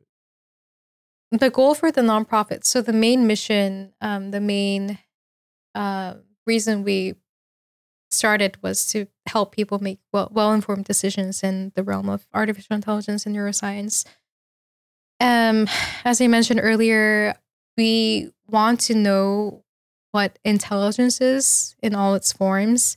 We want to decode how not just humans, but how do machines learn? How do machines evolve and perceive things, and compare that to humans and intelligence. So we're just learning about intelligence, and at the same time, helping make this field more accessible to the society as a whole. So earlier you said you would not vote for President AI.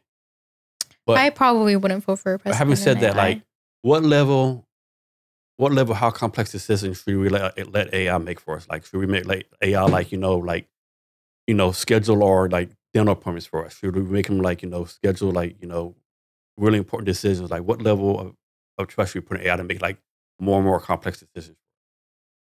How much trust I put in it? Yeah. Or what level of complexity should we like say, okay, AI, like make this decision for me? Or No, like, I wouldn't trust AI currently at all. How about in the future? In the future, if AI becomes more diverse, I think it, in certain dimensions, it can be much more intelligent than the human being itself, because it learns very, very fast. But yeah, that's a very difficult question. First of all, I don't have enough expertise in the very like intricate systems of the AI. I can't really answer that question. But I just know that I'm much more optimistic than before, because I talked to a lot of experts and professors in the field, and they really broaden my perspective in the ethical dimensions of AI. But I would never ever trust an AI blindly. Yeah, for sure. And I don't think anyone should trust it blindly. I think people should be critical, and they should question what the AI is spitting out at all times. So obviously I don't think it's the same thing, but a lot of people now, including myself, who wake up in the morning like me, I come into work here, I'll say, Alexa, what's my flash briefing for the day? Or Alexa, what's this? Oh, yeah, what's that, Alexa. right? Okay. Yeah, like, do you think we'll get that level of trust AI? I mean, What do you ask Alexa like, again? so I have like a flash briefing I do, like I listen to different podcasts and news things, or Alexa, Alexa, what's the weather today, or Yeah, no, for those Alexa, stop. for those things, I think it's pretty good. Like for just asking the weather, those. But if you're asking like very deep CIA questions, it's probably not gonna. Do you trust your Alexa? Like, do you think it's constantly listening to you? Oh yeah, it's definitely listening. Like, yeah, There's no definitely. doubt. Yeah, no doubt. Yeah. Yeah. So that's why you shouldn't talk to yourself when no one's around, because it's gonna read your thoughts. Yeah, definitely. You know what? That's actually Is AI going to do that? Read our thoughts? I think so. Yeah, it could be. Yeah. I mean, I think my laptop is reading my thoughts based on all of my Google searches. Mm-hmm. That's why I paused all of my history, YouTube history, Google history, because I don't want other people to look into my thoughts. And even when I'm in a Google Doc and I'm just writing things, I feel like people can read my thoughts, even in just a collaborative Google Doc, they right? track like keyboard clicks and all that kind of stuff. Yeah. I don't like. You know what's so funny? I got some kind of like skin peeling thing during the wintertime, so my fingerprint doesn't work for for the MacBook anymore. But it's so annoying, because I want my fingerprint to work. I want them to take my data, my fingerprint data and all that. But yeah, dry fingers now. So next, talk about being. So you have a nonprofit, right? So do you consider yourself an entrepreneur, a startup founder, a nonprofit? I guess so. Yeah, pretty much. Okay. We're about to be officially that, but when we started as a student organization, I was doing every the grunt work, the janitorial work, So I joke around sometimes, like, you know how like you put on your signature block, like Jason Cabinet, CEO founder. It should be Jason Cabinet, CEO founder, data entry clerk, janitor Exactly. person, Exactly. Yeah. SEO expert. I was doing everything yeah. alone. Everything alone in the beginning. Yeah. It was a very gruesome period. Yeah. But So what made you start this nonprofit? what made me start this nonprofit? That's another good question. I mean, so first of all, artificial intelligence is dominating society. So obviously I was interested in it. When I was in the neuroscience major, I was not going into the conventional mid-track field. So I still needed to find out where I was going in terms of career. And I saw like a newsletter saying that there is going to be a new club opening up. And it wasn't a club that was opened yet, but it was like a pre-club. And a guy named Chayton sent that newsletter to my neuroscience department. I read that and I was like, yeah, I'm interested. And Chayton and I gathered up together, and then we just started this neuroscience and AI organization. And I thought that was like the perfect intersection because AI is also very dominant in today's society. And I was also already interested in neuroscience. So I thought that was a perfect blend for where I wanted to go in the future as well. And how long you been doing this nonprofit?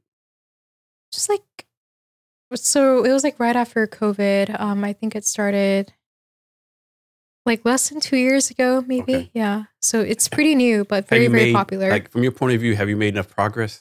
Oh, definitely. So much progress. In the beginning. So you're happy with the progress you've made? Yeah. In the beginning, we didn't know what we were doing. So people just kept leaving. They're like, what the heck is this? And people kept leaving. But now we have like 84 students that are committed. So. And these 84 students, they have to pay for anything? No, not at all. No. Is the plan like do a paid thing later on? No. We're trying to lower the barrier. Okay. Well, that is our main mission. We're trying to make this entire complexity accessible to anyone that's curious and determined enough. So have y'all got any grants or anything? Obviously, y'all. Oh, absolutely. Yeah. In like less than the first year, we got like $26,000 from the university. Okay. And we use that to buy Tensor books and MacBooks, but I don't think that's getting used right now. Is a plan for this like be y'all's full-time job in the future? Like all you do is like this, like pretty much. Get grants or fundraising, or the case may be to have people. Yeah. Obviously, like your time's valuable. And, exactly. Exactly. Like I say, you can't do this pro bono, right? No, so we're trying to make personalized courses for different organizations and people, and that's going to take a lot of time from us, right? So we're about to ask for that compensation for time. But we're trying to make it, that's exactly where we're heading right now. Before this, everything was done for absolute free. Yeah. So we're just students just putting in a ton of our free time into making these courses and this organization possible. But in the future, we're trying to make it into an actual business. Is a plan like how like nonprofits like at every university or every city, or like have you thought that far out? Definitely. So there's a branch called I2 Labs where we're replicating this entire course into different universities, and we currently have one in Michigan, and also we're collaborating with Tsinghua University and UT Austin, and that it's just starting out. So we're trying to replicate it in different universities. So what's the process of deciding like on UT Austin versus, Louisiana State or somewhere else? Like what's the process like deciding what university to reach out to? We just need to contact one of the other club founders, like a data science club president. I'm guessing like the university has to have like an AI. I'm guessing the university. Yes, of course. They have no AI that's not going to reach out to them. No, I mean, most universities do have something AI related, but they don't have an actual course like ours at University of Washington. I don't think there's any university or any system that runs the course like ours so far. So we're like at the cutting edge. And so for the course, like, are you an instructor? Your co-founder's an instructor? Like, who are the expert instructors? There's so many people that contributed to making the course, and most of them are TAs.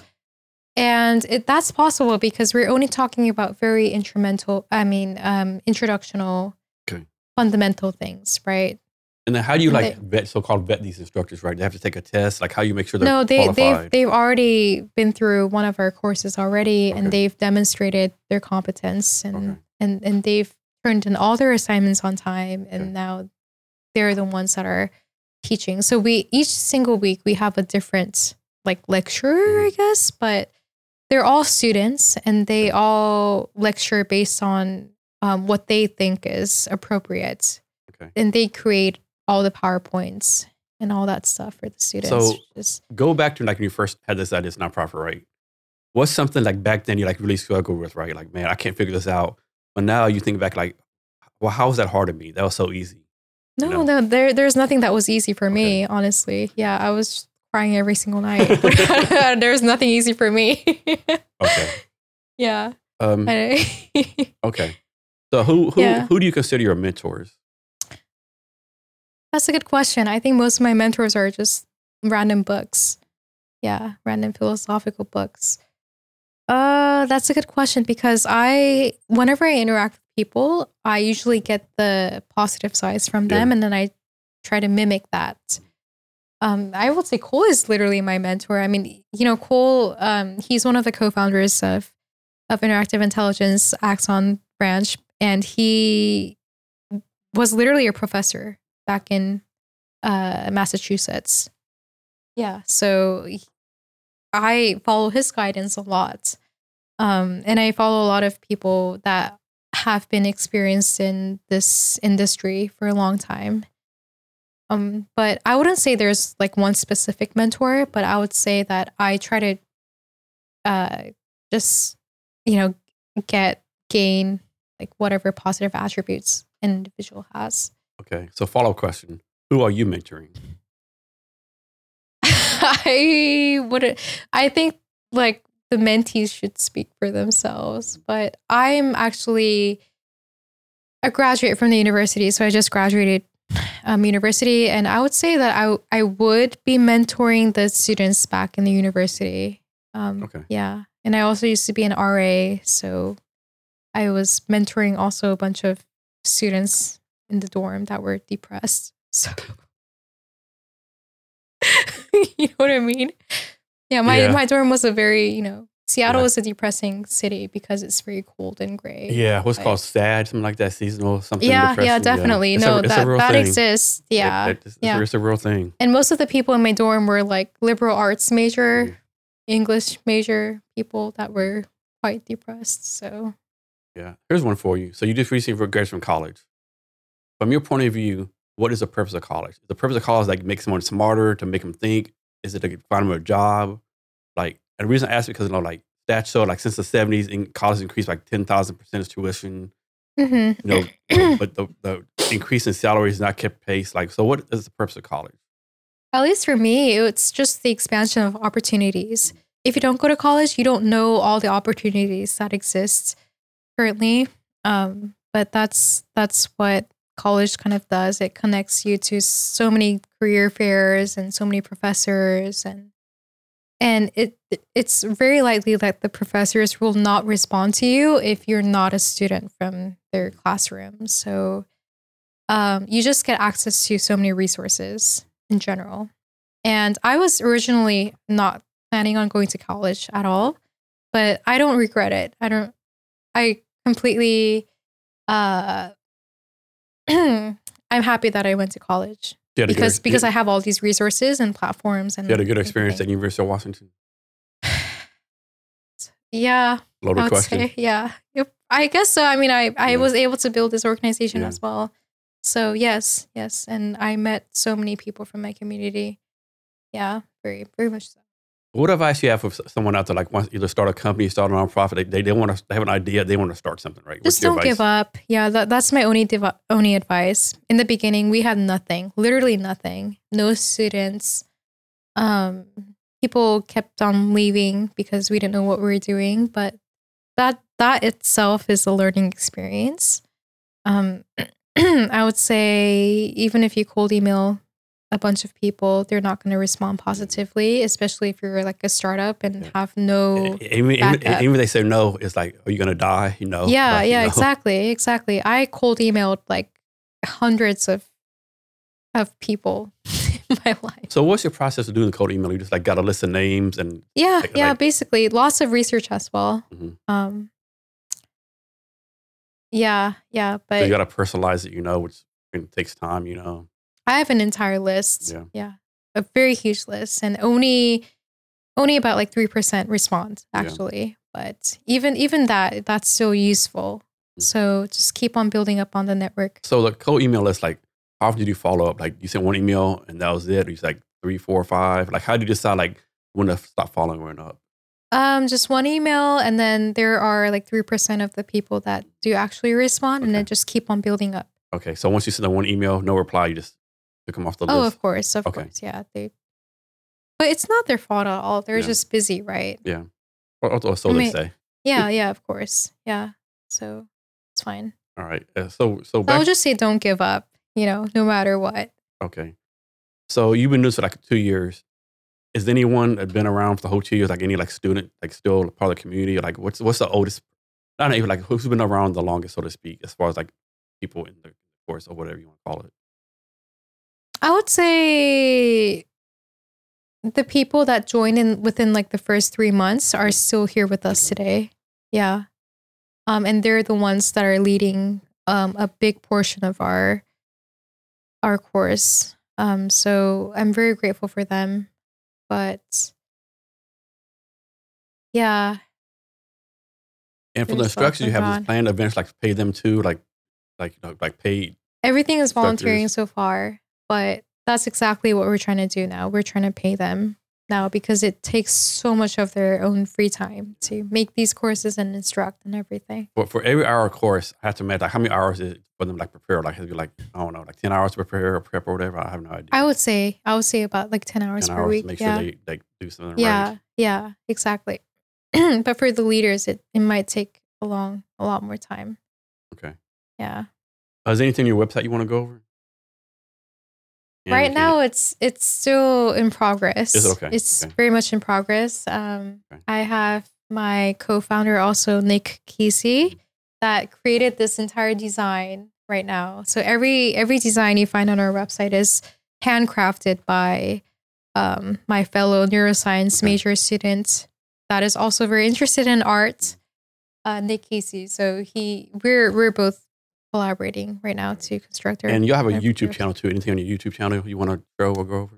Oh, we upload all of our lectures, at least starting from fall quarter, into our YouTube channel. So we have this.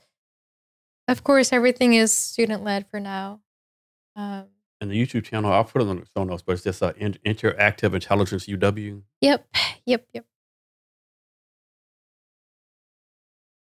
I drink so much of this. I need to use the restroom. That's soon. All right. You need your bathroom? No. You can go over if you want. Okay. Let's go over that. You want to go this deep learning thing? Sure. Yeah. I mean, you can go over to like 10 minutes or something. Yeah.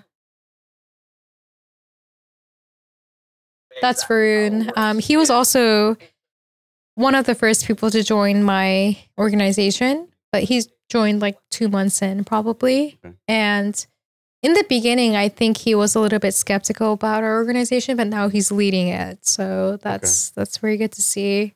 There's a good one for you. Like, do you do any like public speaking training? Like someone wants to be a instructor that they're not confident in public speaking. Y'all like, yeah, no, but they're so good at public speaking originally. Like I'm like so impressed by them. But for someone who isn't, right? Yeah. We're trying to also train the new TAs and leadership team with all the new leadership skills and public speaking. And I don't know if you're familiar with the computer science personality, but they're very antisocial. Yeah, being like in some dorm room coding. With boxes exactly. Of pizza, with like their curved spine and all that. But you said the curved spine. Yes, I haven't heard that one before. Oh, you haven't heard that one before. I've heard the curved spine. That's what happens if you're on the laptop every hour.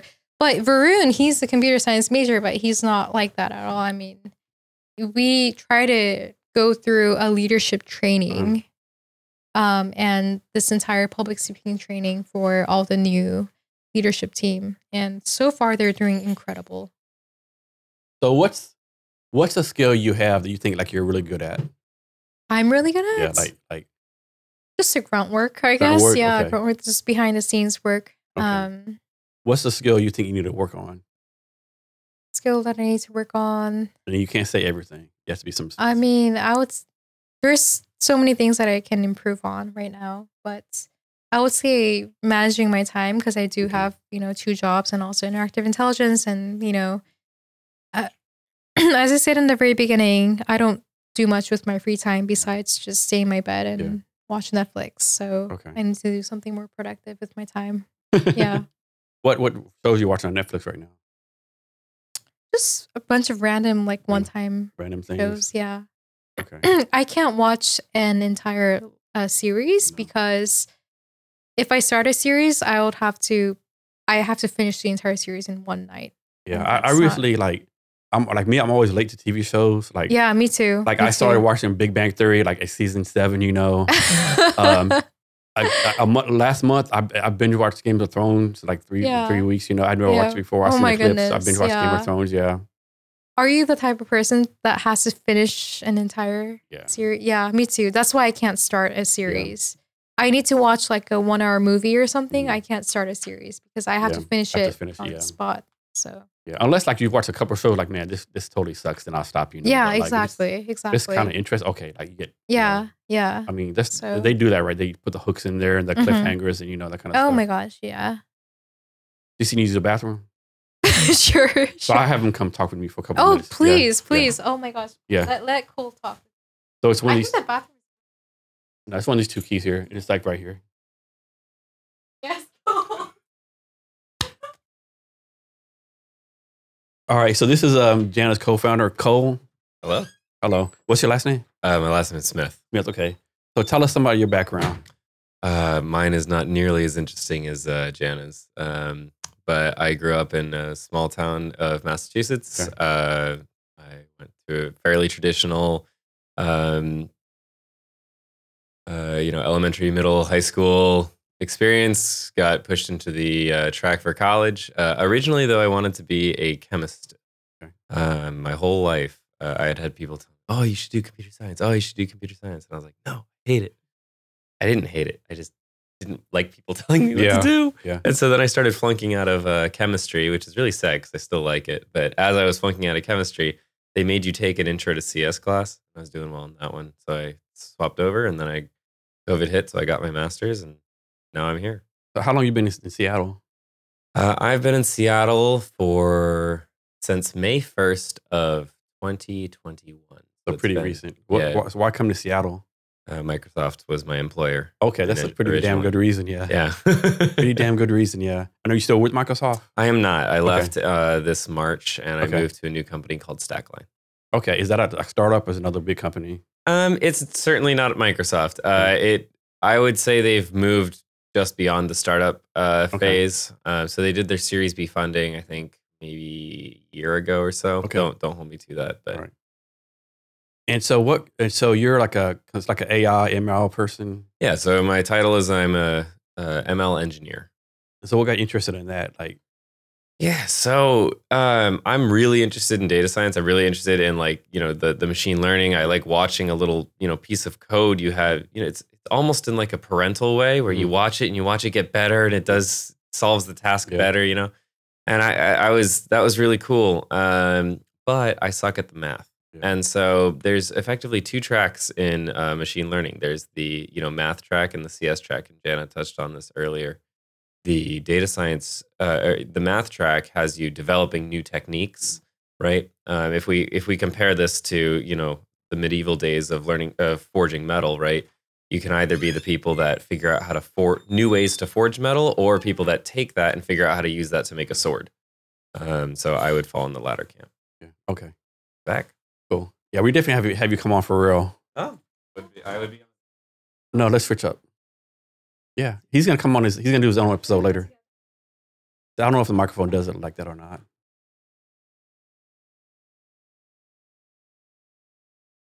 I thought Welcome back. Thank you. Welcome back. Thank you so much. Yeah. So this is really strong. was it? Yes. I like the Woodinville one though. You like the Woodinville? Yes. Okay. Yeah. You should try. They're all brown. Same color. It seems like you like. It seems like you like the bourbon and whiskey stuff. Oh, shit. You like the strong liquor. You see, I finished like three shots of liquor or something. Yeah, you're a champ. Okay. I am. So- You need to finish yours. I need to catch up. So what's, you're an entrepreneur. What's something about being an entrepreneur that you were not expecting? That I was not expecting. Yeah.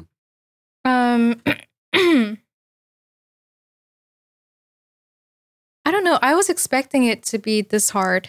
Yeah. So I was expecting all the downhill. You're expecting everything to be unicorns and rainbows and peachy keen. I just knew that it wouldn't be all rainbows Yeah. for sure, but it's incredibly difficult to connect with people and have them on the same page. Yeah. You have like a very solid mission and you believe that this mission is worth pursuing, but not everybody is on the same page at all. Yeah. They're all living their own lives, which is totally fine. But when we're first starting something like this out, you would expect people to be on the same page and put some effort into like this entire mission, statement, purpose, and all that. But people just don't care. So I have a saying, like I like to say, like sometimes I crush it, but most times it crushes me, right? And so in the time when you're getting crushed by everything, how do you keep on going? Like things are going bad, nothing's going right.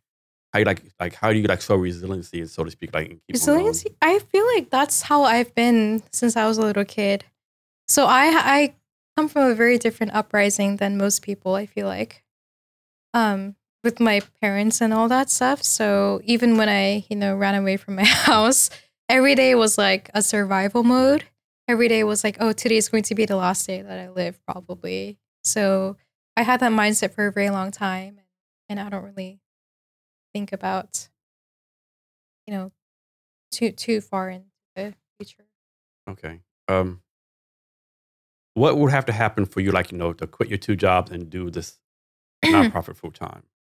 If we get enough funding. Okay. Yeah. If it can be sustainable. Is enough funding to pay everyone for 1 year, pay everyone for 2 years?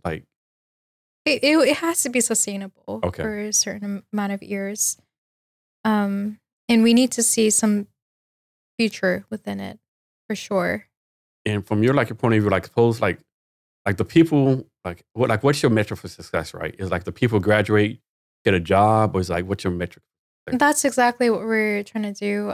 I graduated from university, so I'm no longer part of the student organization branch of interactive intelligence. But what I'm trying to do is trying to bridge the gap between the student organization and the corporate businesses that are trying to recruit some talent. And there's hundreds and thousands of AI companies out there, but we would have to hand select a very couple of them that aligns with our mission and aligns with ethical values to connect them with our student talent. And our student talent is very unique because they go through all the courses and they're very dedicated, committed students that are interested in the ethical dimensions of AI. Don't say their names, but is there anyone at the university who's not really supportive of you? Are they Not supportive of me? Yeah. I would say no. They're Okay. all supportive of me. okay? Yeah. They're Yeah. Anyone saying don't do this. This is a job at the university. That kind of stuff. I would say they're all really supportive. I mean, this is a very new field. Mhm. We're the only neuro AI organization at UW, and that's why we're collaborating directly with other computational neuroscience organizations and so on. I would say they're super supportive, and that's what's making it possible. Are there certain characteristics or values that a good AI person should have?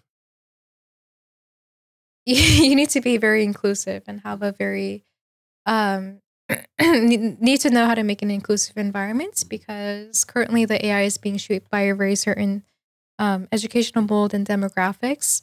So I would say the most common demographic for AI practitioner is a white guy in higher education, right? Okay. I'm not But you know, if you see like an underrepresented or some minority, you need to make them feel that their voices are welcomed and so on. So I would say be a little bit more self-aware of how you're interacting with the community itself. All right, you kind of missed this earlier, like like having access to stuff. So obviously, if you're in Seattle, it's a big AI place, right? A lot of access, whatever. But how do you make sure, like, we'll say, I'll make this town up. Like, we'll say, um, Jonesville, Missouri, with a population of 22,000 people. Yeah, How do you make sure like these places have access to all this? exactly. Yeah, that's why we need to actively reach out to those populations as well. Right now, we're just focused on Seattle because that's where I'm physically Mhm. in right now. But my goal is to also connect with those people that are just far away. And when we try to connect with, are you familiar with Ignite? I think so. Ignite Worldwide.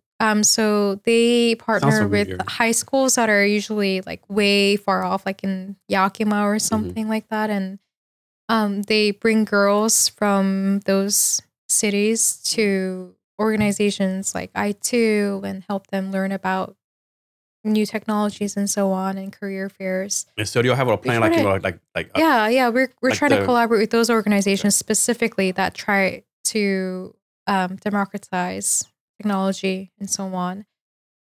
The only thing was when we try to collaborate with I2, collaborate with Ignite, for example, we had to provide lunch for the students, and we didn't have money at that time to do that. But everything is just in progress right now. We're gaining money to also reach out to those high school students that usually don't have access to those things. like, suppose you reach out to, like, we'll say like Jonesville, Missouri, right? Mm-hmm. And they come back and say, all this AI stuff, that's for the big city stuff. Down here, we're just like pig farmers, like rural companies. There's no need for AI. Like, how do you convince them, like, no, actually, you do need AI? That's a good question. I don't think they're going to deny that AI is not dominating the culture, right? I think they at least somewhat know that AI is dominating it. I wouldn't know how to first interact with them in the beginning because I haven't interacted with them, like West Virginia, Appalachian Mountains or something like that. But I would love to talk to them about it. Because they have a completely different worldview and mindset, right, than us. Yeah. So I first need to learn what their living style is and what they see. I need to first put myself into their shoes. But sadly, right now, most of the people that I connect with nowadays are already super integrated into AI. There's no use for me to like promote AI to them, right?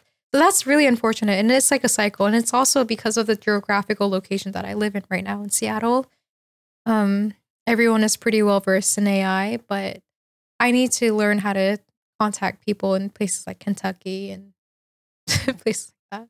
So have you thought about this? So this is your first podcast, right? Yeah. So I know my first podcast is me being very drunk for some reason, but very, very nice experience. Yeah. But have you thought about like you, maybe other co-founders go on different podcasts? Like I know there's AI podcasts, all these different podcasts that like put your mission out there. Oh yeah, sure. Right? Yeah, I'm sure they're willing to. Yeah. If they get invited.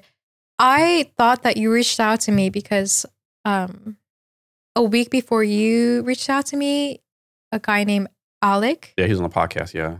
Reached out. I mean, we talked. Alec and I talked. Because he was part of like a TED Talk and everything. So we talked already. And he told me that I should go on a podcast. Yeah.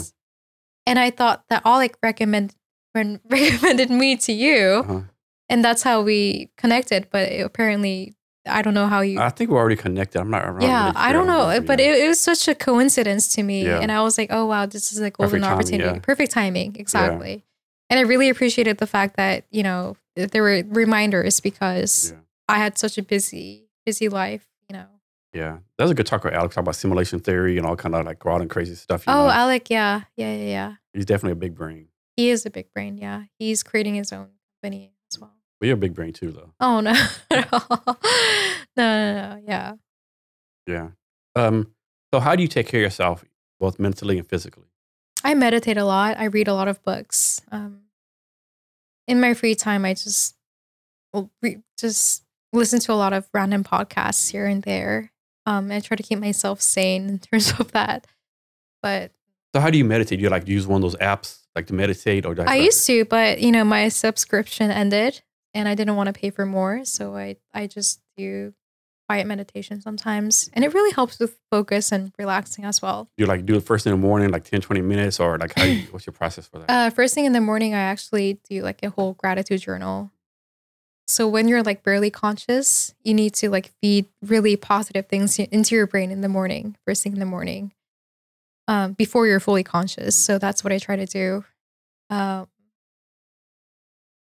yeah, I mean, I got into the habit of meditating like midday whenever I'm in a room by myself, and I end up falling asleep as well. So it's like a meditation plus a power nap combined, which is great. I'm a big believer in power naps. I believe, 10-minute power naps actually do change your focus and everything. How about 3-hour power naps? 3-hour power naps? Is that called a power nap? Yeah, I don't know. Yeah. No, I'm just playing. But I really need to, work on my sleep. Yeah. Because sometimes I like get into bed and then I like toss and turn for a long time. Lots of things. So obviously you have a lot going on, right? You're doing a lot of stuff. Like, how do you like let's suppose Monday, right? How do you make sure on Monday you focus on priorities 1, 2, and 3 versus working on priority number 77? I don't think about it like that. I just wake up and know what I'm going to do from the beginning. So it's because I have a routine. So you don't get distracted by the shiny object, things like that? You know Not too much. And it's all because I do have a routine. I know like what I'm doing on Monday is different from what I'm doing on Tuesday, for example. So I know exactly what I'm going to do every single day. And so I don't have to think too much about priority number 77 versus priority number 1. Okay. But my main priority is going to be my jobs that actually pay me, pay me money. So yeah, that's where my main priority. Okay. And then for your 2 jobs, are they like supportive or your like nonprofit? Yeah, no, one is Seattle Children's Hospital. So they've been going on for a long time. And the other one is funded by the billionaire Paul G. Allen. Okay. Who passed away, but, still very, very well-funded institutions. So, yeah, I get paid there. All right. But I might ask this already, but what do you see as the future of AI? I'm very optimistic about it. As I said earlier, I am still concerned about the main the people that are getting the benefits of AI are not equal. There's going to be a big technological and informational gap between the people that are well-versed in AI versus the people that are not. But yeah, I'm still trying to be optimistic because I'm committed to being, in the educational leadership field. And I have to be optimistic in order to build a net positive change. So, yeah, I mean, I can't say much about the future of AI itself, but I want to build a community that's well-versed in the ethical dimensions of AI. Okay. And then next, so I think I said this before, but like AI, machine learning, neuroscience, like what's not the future of it, but like you see like that as like being like back in the day, like people were like, okay, you need a math degree, you need a computer science degree, you need this degree like get a good job. Mm-hmm. Are we at the point where people are like being like junior high kids are being influenced? Hey, you have to get an AI degree, you have to study this. Are we at this point yet? Like that makes any sense? That you need a degree to get if in schools they'll say you have to go to college, you have to get a degree in this, right? Are we at the point now where I don't think so. high school counselors saying, hey, Jason Cavness, think about getting a degree in AI or ML? I don't think you need a degree necessarily. Okay. Excel in these. I recently talked to Google DeepMind senior researcher called Bin, and she that you don't have to go through all of those academia steps to become an expert. You can still just work in industry and pave your own path there. Nowadays, it's the culture is like about paving your own path instead of following the conventional structure Yeah. of academia. Although academia provides you with a lot of resources and opportunities, that's why I would.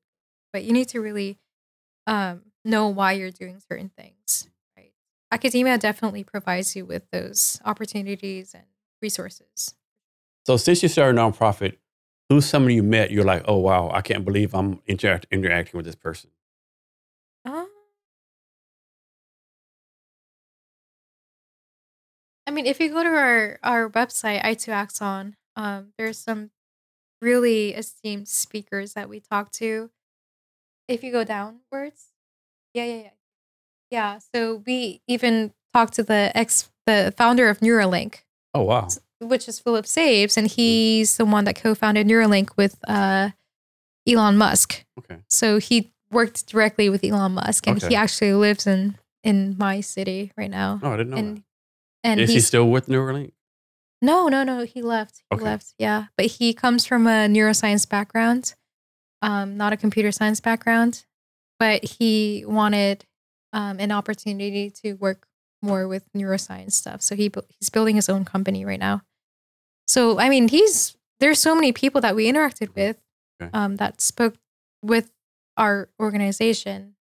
Like, wow, I can't believe that. Yeah, that's for me. That's Yeah, pretty yeah. big. That's a pretty big deal. Yeah, it was a pretty big deal. Yeah. Is there anyone out there like I won't say it? I don't want to use the term like your dream person, but is there any like aren't there like you want to reach out to and like hey have this person come talk to yeah. My come talk to these people? my group is pretty obsessed with Andrew Huberman. Okay, that name sounds Mhm. familiar. Yeah, he's a huge neuroscience Okay, person at Stanford University, and I know someone that so works next to his lab and all that. It's all like interconnected academia. yeah. Right? So it's gonna happen. Right? You're gonna have him in the future. He's gonna I have no be a idea. guest I mean, speaker. he's It's a gonna very happen. busy celebrity. Actually, he's like Yeah. one of those neuroscientist celebrities. So I If I could be wrong. I think he probably- was on Joe Rogan's podcast a little while ago. which podcast? Joe Rogan's podcast. Oh, he was. I Pretty mean, sure he probably it was. was. Yeah, he's Pretty sure he very. was, He's like yeah. a celebrity, basically. Okay. But celebrity in terms of neuroscience, he gives all the tips of like how to have a healthy brain. Mhm. Yeah. So how does someone have a healthy brain? Like you talked before, like enough Oh, we sleep, should ask Andrew Huberman. not eating me. right. No. Yeah, You- pretty you- like- much. Yeah, he talks a lot about supplements, NAD plus, which I don't know the specifics of, Mhm. but I always stick to the very generic steps. So Mhm. sleep right, eat right, have less stress. Yeah. Yeah, very generic steps, but even that is pretty difficult. And you're looking at doing a TED Talk next year? I don't know actually. Yeah, But you're interested in doing one though, right? if I have something to talk about, maybe. But yeah, I think you have first I think you have a need few to- things to talk about. Yeah, I first need to like know what I'm going to talk about because I mean, with you- TED Talks, you're not you- supposed to talk about your company No. or anything. I Yeah, mean- you're supposed to talk about more societal things. Yeah. But I need to. how AI is going to improve society. You can talk about the danger of AI. Yeah, but you you talk know, about- I'm you know, not too qualified to talk about the AI Yeah, technological I would parts. disagree. Okay. And I would like, even though you talk about your business, I think you could talk about, starting a nonprofit that improves AI, Yeah. There's a lot to talk about. Yeah. So is that one of your goals for next year or? It's not even one of my goals actually Not- because I need to first know what influence I'm actually having in the community. Mhm. And as you said, you talked about people in Missouri. Like, how am I going to approach them? I can't even answer that concretely. Yeah. So I have a lot of. Well, I to would say improve you're on. like doing a lot for society. I hope so. I I think you. Yeah. Thank you. So for what's the I hate to use the word stereotypical, but what's a stereotypical person that takes this 9-week course? Anyone interested in data science, computer science, and psychology, I would say. So like, is it like a certain like age, like race, sex, Right educational now, background? yeah, right now it's just college students that are physically attending the course, but we're trying to make it much more accessible to people outside of college. We recently collaborated with a national organization called Ear Up, which provides certain courses like this to people that are not necessarily in college, but are transitioning from the school force to the workforce. So they're young adults, but we're trying to make this field accessible to anyone that's interested. And so, like, we'll fast forward to the next course. Let's suppose I go to the next course, right? Mhm. I start day one. What's like the minimum requirements I need to do before the course starts? I need to study something. Nope. I just No, show no, up no. that first day. Yeah. All we ask for is your dedication and your commitment to show up and actually do the assignments. That's all we ask for. It's accessible to anybody, even those without any technical coding experience in the past. So Or- I go to the first course. So there's like homework between the first course and second course. there are some assignments that are very light. Okay. So most So people say that define light. I think your definition of light might be different from mine. that's true. But I mean, you can even just look at our presentations online right now and Okay. see how introductory it is. So I take the first course. What's the time commitment between first? Like, what's the time commitment for the homework? Literally less than 3 hours per week. We're trying to make Okay. it less stressful for Okay. most people because most people spend already like 30 hours per week Okay. Then let's in their course. suppose I go the first course, the first day of the course. Mhm. You give me homework, and I blow it off. What happens to me? Like I get kicked out, or like Jason, like what are you doing? You're not committed to this. No, what we're mainly concerned about is the attendance. Okay. So that as long as you attend the course, we might be a little bit lenient about you turning in the assignments because we Okay. know that you have a lot of responsibilities outside of the course. So how does someone? I'm sure this has never happened, or maybe it has. How does someone not get a certificate? Like what has to happen with someone? Like I go to your course for 9 weeks. Like what do I have to do not to get a certificate? Not attend the course Okay. for So as long as I show up, less than 8 weeks. okay. So I think the 8 week, we have like 8 week. I think the entire course is like about 10 to 11 weeks actually. Okay. And we only accept up until about 8 weeks. But Okay. if you attend less than 8 weeks, then you won't get a certificate. Okay. Yeah. So we do have attendance is pretty much mandatory. And the assignments, we're a little bit lenient about it because we know that there's so many responsibilities. And the course that you say every Friday in the evening time. Every Friday evening. So what did you do in your Friday evenings when you were a student? I was out, Yeah. doing stupid shit. Yeah, exactly. That's what Yeah. I would be doing too. But these students are coming into a freaking And you say evening, so that's 6 to 8, 7 to 9, 5 to 7. it starts at 5 p.m. Okay. Yeah. Okay. Yeah, it starts at 5 p.m. and you can go for as long as you want.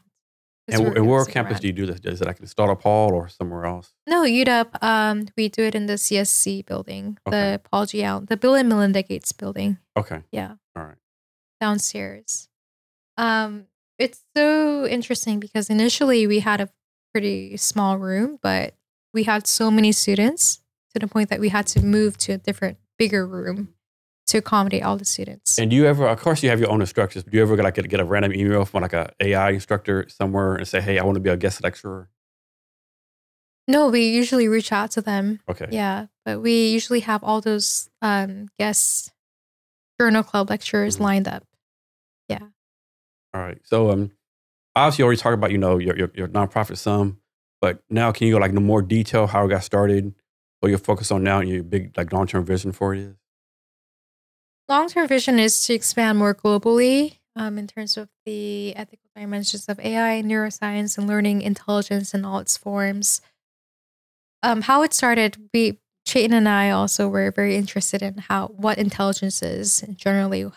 How does intelligence look like in a machine versus a human, and all that stuff. So those philosophical questions made us start the organization. But now we're much more into building a community and building an educational community as well. So is there anything I should have asked you that I didn't or anything else you want to talk about? No, I think that's great. Yeah. This was a great podcast of, me being tipsy for half of the time, but All right, nice. So before we get out of here, can you give us any last minute wisdom or advice on anything you want to talk about? I would literally just say, don't give up. I lived half of my life in survival mode. It is going to be the last day I live, but it wasn't the last day. For some reason, I survived, and building a community now. So yeah, I would just say, even if you get negative feedback, just think about how you can improve and make a positive impact to the society and keep moving forward no matter what people said. And my own parents were the ones that were kind of pushing me back, but I didn't really listen to them. I just kept on going. So yeah. Thanks. Janna, thank you for your time today. I really appreciate it. Thank you so much for having me. And to our listeners, thank you for your time as well. And remember to be great every day. Thank you for listening to this episode of the Jason Cavness Experience. Be sure to connect with us across social media at CavnessHR. Thank you, and remember to be great every day. Don't you know, pump it up. You've got to pump it up. Don't you know, pump it up. You've got to pump it up. Don't you know?